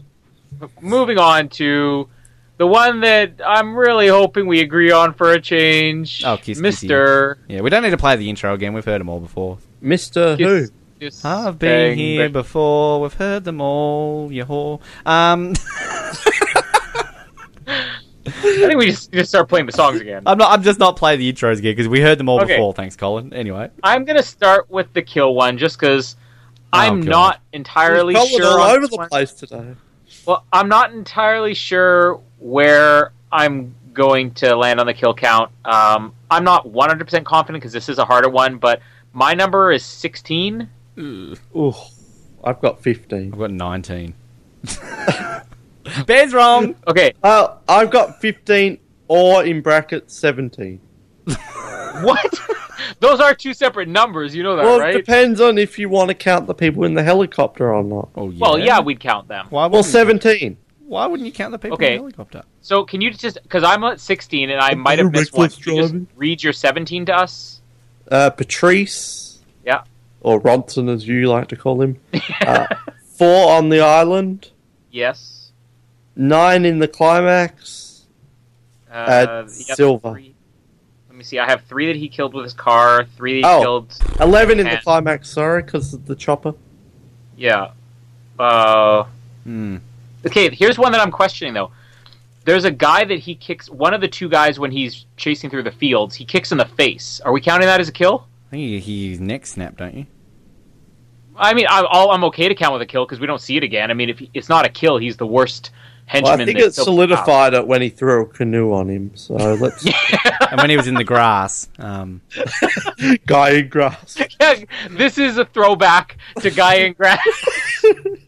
There was a guy in the grass! Ben, if you, I'm willing to go with 17 because you have 1 extra one in the climax, but I'm probably The only difference I've got, you guys said 4 on the island, I've got 5 on the island somewhere, but I mean, as I said, I rewound that a lot of times, so I'll take 4 with that. more than though. He didn't kill Severin, Ben. No, I just counted wrong. And in terms of the climb, look, I'm happy to go with you because I've gotten a lot more on the climb, 2 more on the climb. So 17. none of us were right, but Noah's number in brackets next to his answer was right. Are we going with 17? I'll go with 17. I'm fine with that. One more I than count the Quantum. top Okay, of I'm the- happy with that. Right. And we had hit 300 at Quantum, so we're now 317. well into the 300s. We're at 317. 317 kisses. Or 357 if you count Octopus. Which we should. And fucking GoldenEye with all those barrel deaths. On GoldenEye when you had like 72. I stand by that. The guy that he looks funny at, GoldenEye, he's dead. That's the death stare I right stand by my count. Stand by your kill. Mini Driver and Durr Woman would be a perfect couple. Mini Driver should have been Durr. there. That would have been a good Durr cameo. Woman pinball. Unless you've listened to every 007 episode or read every post we have on the internet, you're so confused right Well, now. you should have listened to it by 50th now. It's not anniversary. shame on you. Okay, let's do the kisses. I had 2. Yep. Yep. Okay. James Bonds, I had 1. Yep. Yep. And Martinis, I feel like there probably should be 1 in this movie, but I might have missed it. I didn't count it. There was one. There is one. Where is it? At the Macau. Yes. When He he's at the orders it bar. as a martini? Well, you see it in Well, the glass. she was shaking it up and pouring it into a Doesn't he martini say, like, glass. I don't perfect think or it was something? Bollinger. Doesn't he, like, go perfect or something like that? Oh, that's the solidifier. He said perfect. Yeah. If he doesn't order a martini, and you don't Never says perfect. identify that she's shaking and putting it in a martini glass, as long as he says perfect, that's the thing that solidifies it. No, she shook it up, she poured it in a martini glass, and he said perfect. I think we can count it. This isn't going to be like Living Daylights, where it's on the other side of the room and he never touches it and we count it. He actually did drink it. Somebody can confirm that? Well, I guess that's why he said perfect, right? No, he just liked the presentation. Perfect. Yeah. Thank All you. right, so let's go with 1. So yes. What's our final totals of everything?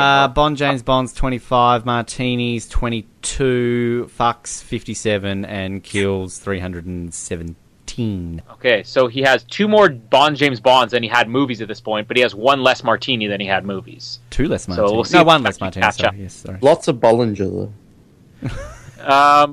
Let's move on to our choices for Hall of Fame. All right, Bond being gay. There's one obvious one. Is it just that part, Ben, that you liked, or did you like more of the scene? Ben was quick on that one. I've been hanging on. The 23 It's films. not the whole scene, it's just that one little Bond being gay. Gay Bond. That one, well, for Yeah, that reasons bill. of Silva's introduction and everything else, that entire Silva introduction scene, I think, has to be in there. Yeah, well, just what would we say? Silver's intro scene, I guess. Yeah. Slash Gay Bond. Such gay Bond. Slash in the Navy. I don't know. Honestly, I have so many scenes M's in here death. that I would be okay with putting in. I thought about M's death too. I include, I guess, the final showdown in the chapel with Sure. M. Silva.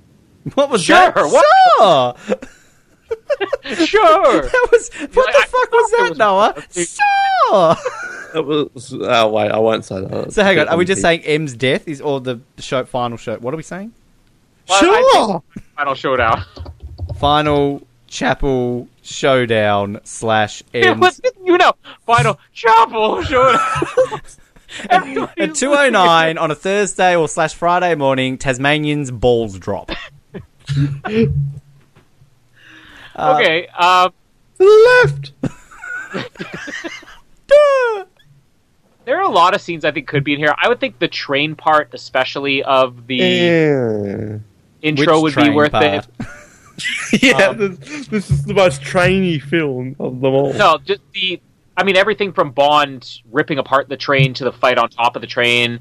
You can't just have every train moment. My two would be the train bit just for the cufflink bit, or the train coming, or when Silver blows up that train and it just comes through the roof. To me, you can't have a James Bond Hall of Fame without with pleasure, with pleasure. It's too brief of a scene, I think. It's like 5 minutes. No, you count the money penny and you count Bond 5 minutes. Did you have it on like slow track?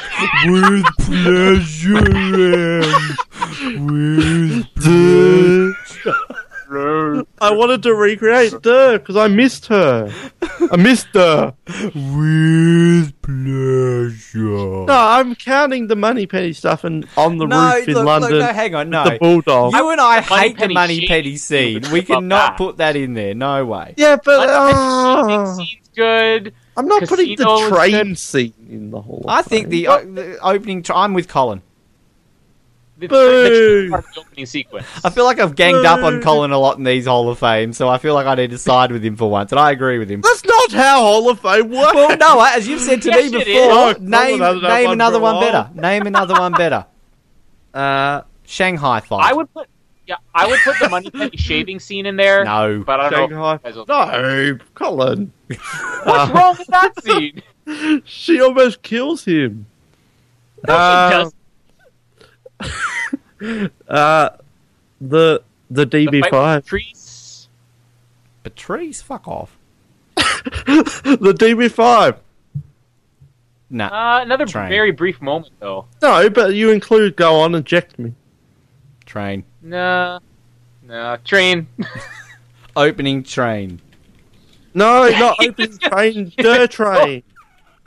Now you know how I felt when you guys wanted to put Timothy Dalton dropping. But what about the Thunderball? We're going to have 2 movies in a row here with the opening scene in the Hall of Fame, because if I'm seriously, I would bet my house, I don't have it yet, but on the fact that I think the opening scene in Spectre will make our Hall of Fame. Oh, I think it has to, but Oh. we'll find it. Apparently it's not even a democracy, so it has to. Noah, throw some better ideas out there of scenes that take longer than... Can we just put out, 15 Noah, a seconds. democracy is based on the majority of votes. The majority of votes has just won this battle. Touché. So it is a democracy. Touche. If you can come up with scenes that are longer than 15 seconds that can beat that, I'll go for it. Patrice fight. Mallory, what are you doing?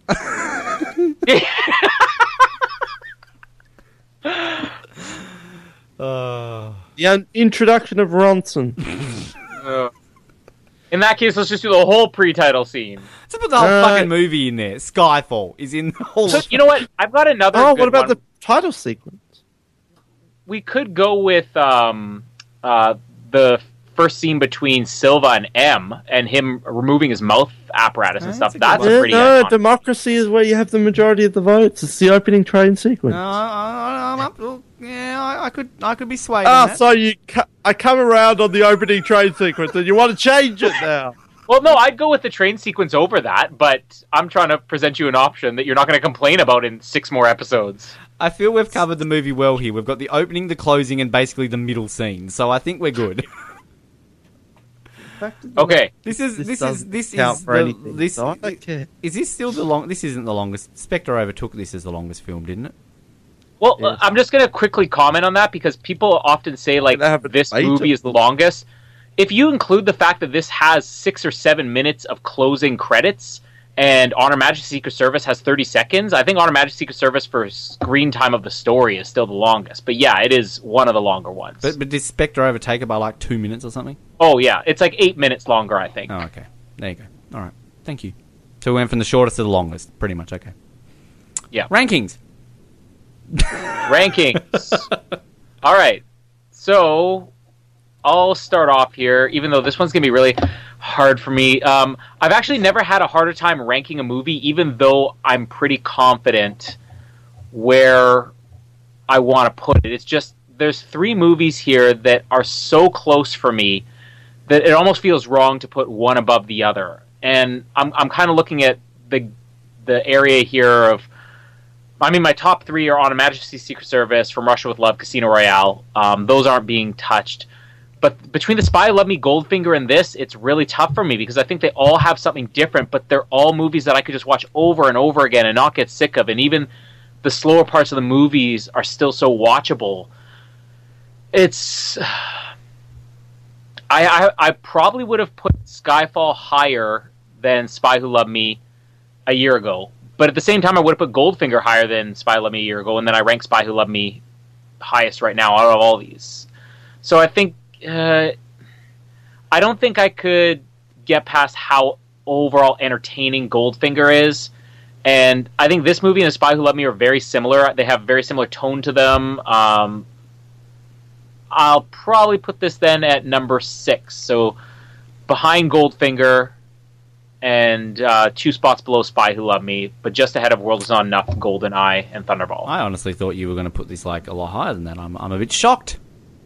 Well, I'm going to say this is why I was pretty torn on this, because I would probably consider The Spy Who Loved Me, Goldfinger, and Skyfall all even. So even though they have different numbers in the rankings, I could say Skyfall, Spy Who Loved Me, and Goldfinger are all tied for 4th for me. Ooh. Sorry, I'll just insert stock curious noise. Yeah.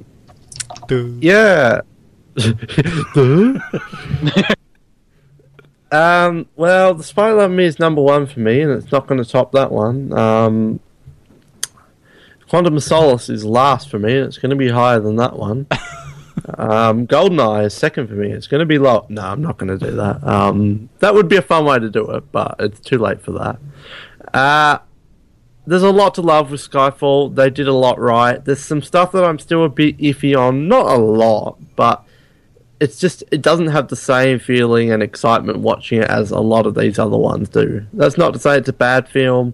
A few plot holes here and there. It still annoys me that there was no proper Bond girl. There's like no henchman, proper one, like this Patrice. And there's a lot of Bondian elements that I wish were there. The ending is great. There's a lot of great characters. It's a well-shot film. But again, every time I watch it, I find more stuff that kind of lowers it for me. So it's not a bad film, but I feel like ever since I've seen it, I've never been as high as most people are. Like, most people are saying this is the greatest Bond film ever when I got out of the cinema. Like, I'd see people on my Facebook saying, oh, I just saw the best Bond film ever. And it's like, yeah. But you've probably only actually seen Skyfall and Quantum of Solace, so there's not a huge competition. So I can't put it too low, can't put it too high, so we're going to have to reserve the right to maybe change later on. But for now, I think I'm going to say number 10 for Skyfall. It's in the top 10, but it's not high up there as Dr. No and Goldfinger, From Russia with Love, Majesty's, Diamonds Are Forever, Casino Royale, GoldenEye, Spy Who Loved Me. Yeah, it's good to know that it tops Moonraker in your eyes, though. Yeah, I was about to say, Jesus. Just narrowly. Well, it's still 6 spots below Diamonds Are Forever. Yeah, Got Living Daylights ahead of it too. Good job. Well, yeah. You can laugh at me having Diamonds Are Forever there, but Ben's about to say his list. I again have been, 3 times I've only seen this, but I mean it's a great film. It's going to make my top 10. I won't tease it out too much there. Again, there's just so much about it to love. I'm still very much iffy on the whole, let's just bring in this for the sake of bringing it in with the whole Skyfall stuff. I think you could just easily do away with that and still have a fine film. It's got top 5 villain of all time, top 10, top 5 song of all time. Judi Dench is fantastic. The locations, cinematographys are fantastic, and there's just a lot to love about this. But again, it's a Daniel Craig film. There's a lot that could have been celebrated a lot more with the 50th anniversary with a classic film. I really think Spectre should have been the 50th year film, because that was more Bond-esque than Skyfall. Swap them around. Make Skyfall number 24 and make Spectre number 23. And this is a film that, you can easily pick up and watch. Would this be a film that if somebody said to me, I've never seen a James Bond film, what should I watch as a James Bond film? I wouldn't show them Skyfall, because, again, this isn't a James Bond film from what I guess a traditionalist would consider a James Bond film. It's a modern James Bond film, but, as a standalone movie outside of the James Bond franchise, this is still a brilliant film. So, based on that, and I kind of look at this more so, I was going to put it somewhere around 5, 6 or 7, and I'm putting in at 7th purely based on the fact that if I had to choose between this and Die Another Day as a film that is a fun Saturday night film to watch, that I want to watch as a James Bond film, Die Another Day is going to win it. So Die Another Day is at 6, Skyfall's at 7. Shut the fuck up. Here you have the most praised and awarded James Bond movie of all time, sandwiched in between Die Another Day and License to Kill on your list. That is correct. Okay. And let's just look at the bottom of Colin's list, where Die Another Day and License to Kill are the final two. Yeah, along with Diamonds Are Forever. But that's one hell of a Saturday night. Yeah. I'm just going to back up what I said earlier. I think that I've tried to make the argument throughout this movie that there is a lot of classic Bond that came back here, and I think if you were to just go from Casino Royale and Quantum directly into Spectre, it's not natural. I think that there's just enough classic stuff in here that it was a welcome change, particularly with the pre-title scene and the over-the-top villain and the over-top villain lair and all that, the song. So I think that this is the perfect transition, and I think the only way we could have ever gotten what we got out of Spectre was for this movie. So that's the end of Skyfall, and Skyfall exists pretty much now only to set up Spectre, apparently, which we'll be covering in the next episode. So will we? We've had a little bit of time to talk about it, and we had a little bit of time to think about it since our last discussion, but I think we're probably going to cover a good amount in this, having seen it multiple times, because from, I think, all of our discussions, we've all had changing opinions on this since the first time we saw it and the last time we recapped this when it first came out. I think for me, it came out on Blu-ray about 2 weeks ago here in Canada, so I've watched it already. I'm planning to watch it probably at least one, maybe even two more times before we record the episode, because I have to take it over to a friend's house to see it. So I should have it almost memorized by then, but the one thing I'll say is the first few times I saw this before it came out on Blu-ray, I was probably a little bit higher on the second half of the movie, and I think what's going to be harder for me, and maybe it'll change as we go through it more, is that second half, which I think it takes a big nosedive from the first half, which I actually think is fantastic. So right now I have a very unbalanced opinion on Spectre. There's some things in it that I absolutely love still, and I think we're all going to be on board with the things that work well about this movie. But yeah, the second half of it, it may take some defending to sell me on it. I don't know. I'm still looking forward to talking about it, though, because it's going to be our first chance to kind of revisit something after seeing a first opinion.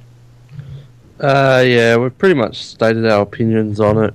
I've seen it a few more times since then, and you keep picking up things each time you watch it. Some good things, some bad things, some more subtleties. It definitely grows on me each time I see it, but undeniably there are some issues with this film. And it's kind of interesting because I don't know what the public opinion on Spectre... Like, I've read loads and loads of comments, but I'm not sure if the public opinion is this film sucks or this film rocks. It's kind of bipolar in a way. With like one moment it's everyone's loving it, and then one moment, oh, this is the worst thing ever. So that would be interesting. But yeah, I enjoyed it. I can't wait to watch it again. Don't want to go on too much because we've already talked about it, but it should be a fun one to revisit and see what else we've picked up on and how our opinion has changed. I might have to listen to our reaction episode before we record our next Spectre one, but I'm looking forward to it. And bittersweet, as it will be our final recap until Bond 25. and this is kind of the final time we'll ever get to have a segment like this, where we actually get to forward think about what we're talking about, because at the end of Spectre, unless we wait like 3 years, we can't exactly say, oh, I'm looking forward to talking about Spectrefall or something like that. You know, it's something along those lines. But yeah, it's going to be fascinating to do this recap, because, I mean, we came about just in the lead up to Spectre. You know, we did a trailer analysis, we did a song analysis, another trailer analysis, then a reaction episode. You know, like, we did all these episodes on it. And as kind of Colin said, you know, we're revisiting all this sort of stuff, so it's going to be fascinating. And I've been looking forward to being able to do a proper recap of this. But I mean, this is a film, I saw it twice at the movies. The first time I ever saw a James Bond movie more than once in the cinema. And I sort of half watched bits and pieces of it since, even though it hasn't been released on DVD and Blu-ray in Australia, as of the time of recording this. But it's a film that just I warm to the more I think about it. And my second viewing, I liked it a lot more. And I've got a feeling the third time I'm going to like it even more. Like, this to me might be one of these ones that, you know, it's my, like, a View to a Kill or License to Kill, like one of these ones that I feel like, no, you say you feel it's very bipolar. For the most part, what I know, it's not very well liked now. Like, it seems to be, from what I see about the opinions of this, that it's a fairly disliked Bond film. Maybe I'm just reading different parts of the internet and stuff like that. But not the 1990s forums, are you? Ben's on the dark web looking for that Judi Dench Albert Finney tape. I feel like, even though this movie's technically only been out for like 4 months at the time of recording this, I need to defend it, because you know, I mean, what's just so good about this is it's kind of like, it's finally this modern interpretation of what the Bond films should be, and there's just so much of it. And Craig just gives these, like, he is James Bond in this movie. Like, I've given him shit for the way he is, and I didn't really talk too much about Craig in this film. I mean, he's at his broody best in Skyfall, but you know, he's got emotion in Spectre. I feel he knows how to smile and crack a bit more of a joke. So you know, it's good that finally James Bond is back since 2002. But yeah, I'm looking forward to this. It's going to be a fun episode, and I say bring it on. And we will bring it on a lot sooner than it took for us to get this episode out. Hopefully we'll record it really soon. So Spectre now. coming soon. Like, let's just start now. All right, so... Hello, everybody, and welcome to Barrel. 007. I've been here before. Might be another Academy Award-winning film in a few days. Who knows? Let's hope not. We just dated the recording of this podcast, but let's hope not. But yeah, Talking let's... about the Academy Awards of 2019, huh? Of course. Yeah, where Sam Smith came back to sing the theme for Bond 26.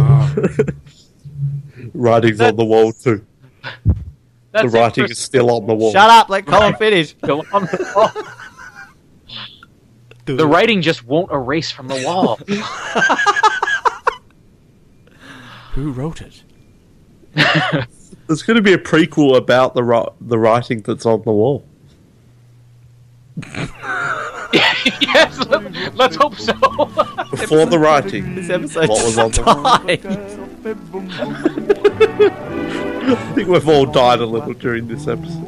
And yet this is our shortest episode in months, so round of applause for that. Yay. It won't be if you don't finish it. Yeah. Well, if you'd let me finish it, maybe I would. So let's finish it then. Wow, it gets so vicious at the end. My name is Colin, and if this was your first time, I was glad to be your first time. My name is Noah, and peace out, you bozos.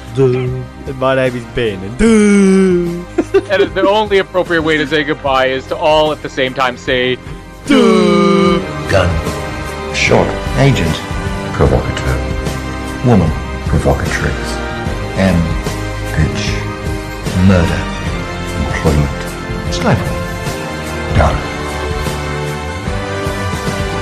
007 reporting for duty. Ran out of drink where you were, did they? Good luck, 007. Don't cock it up. I'll do my best. Ronson's down. Well, my name's Eve. Eve Moneypenny. I look forward to our time together, Miss Moneypenny. Me too. I'm sure we'll have one or two close shaves.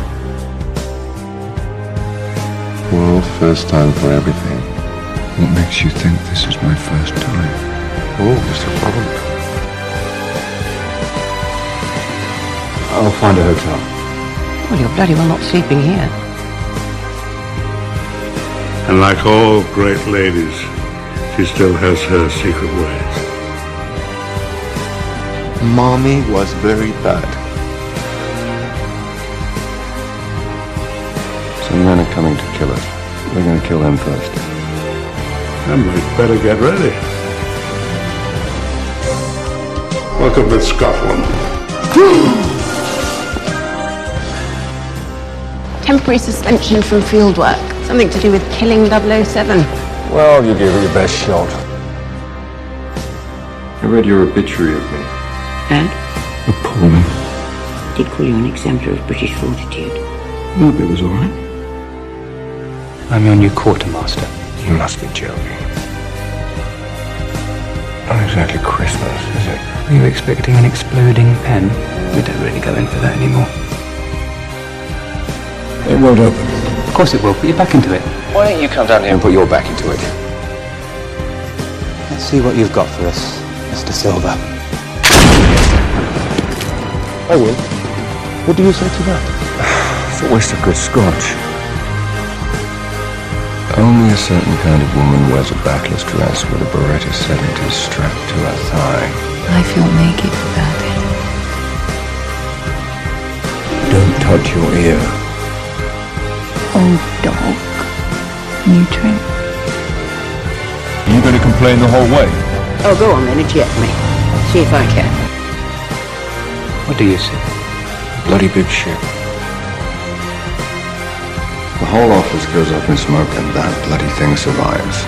Your interior decorating tips have always been appreciated, 007. See what she's done to you? Well, she never tied me to a chair. Her loss.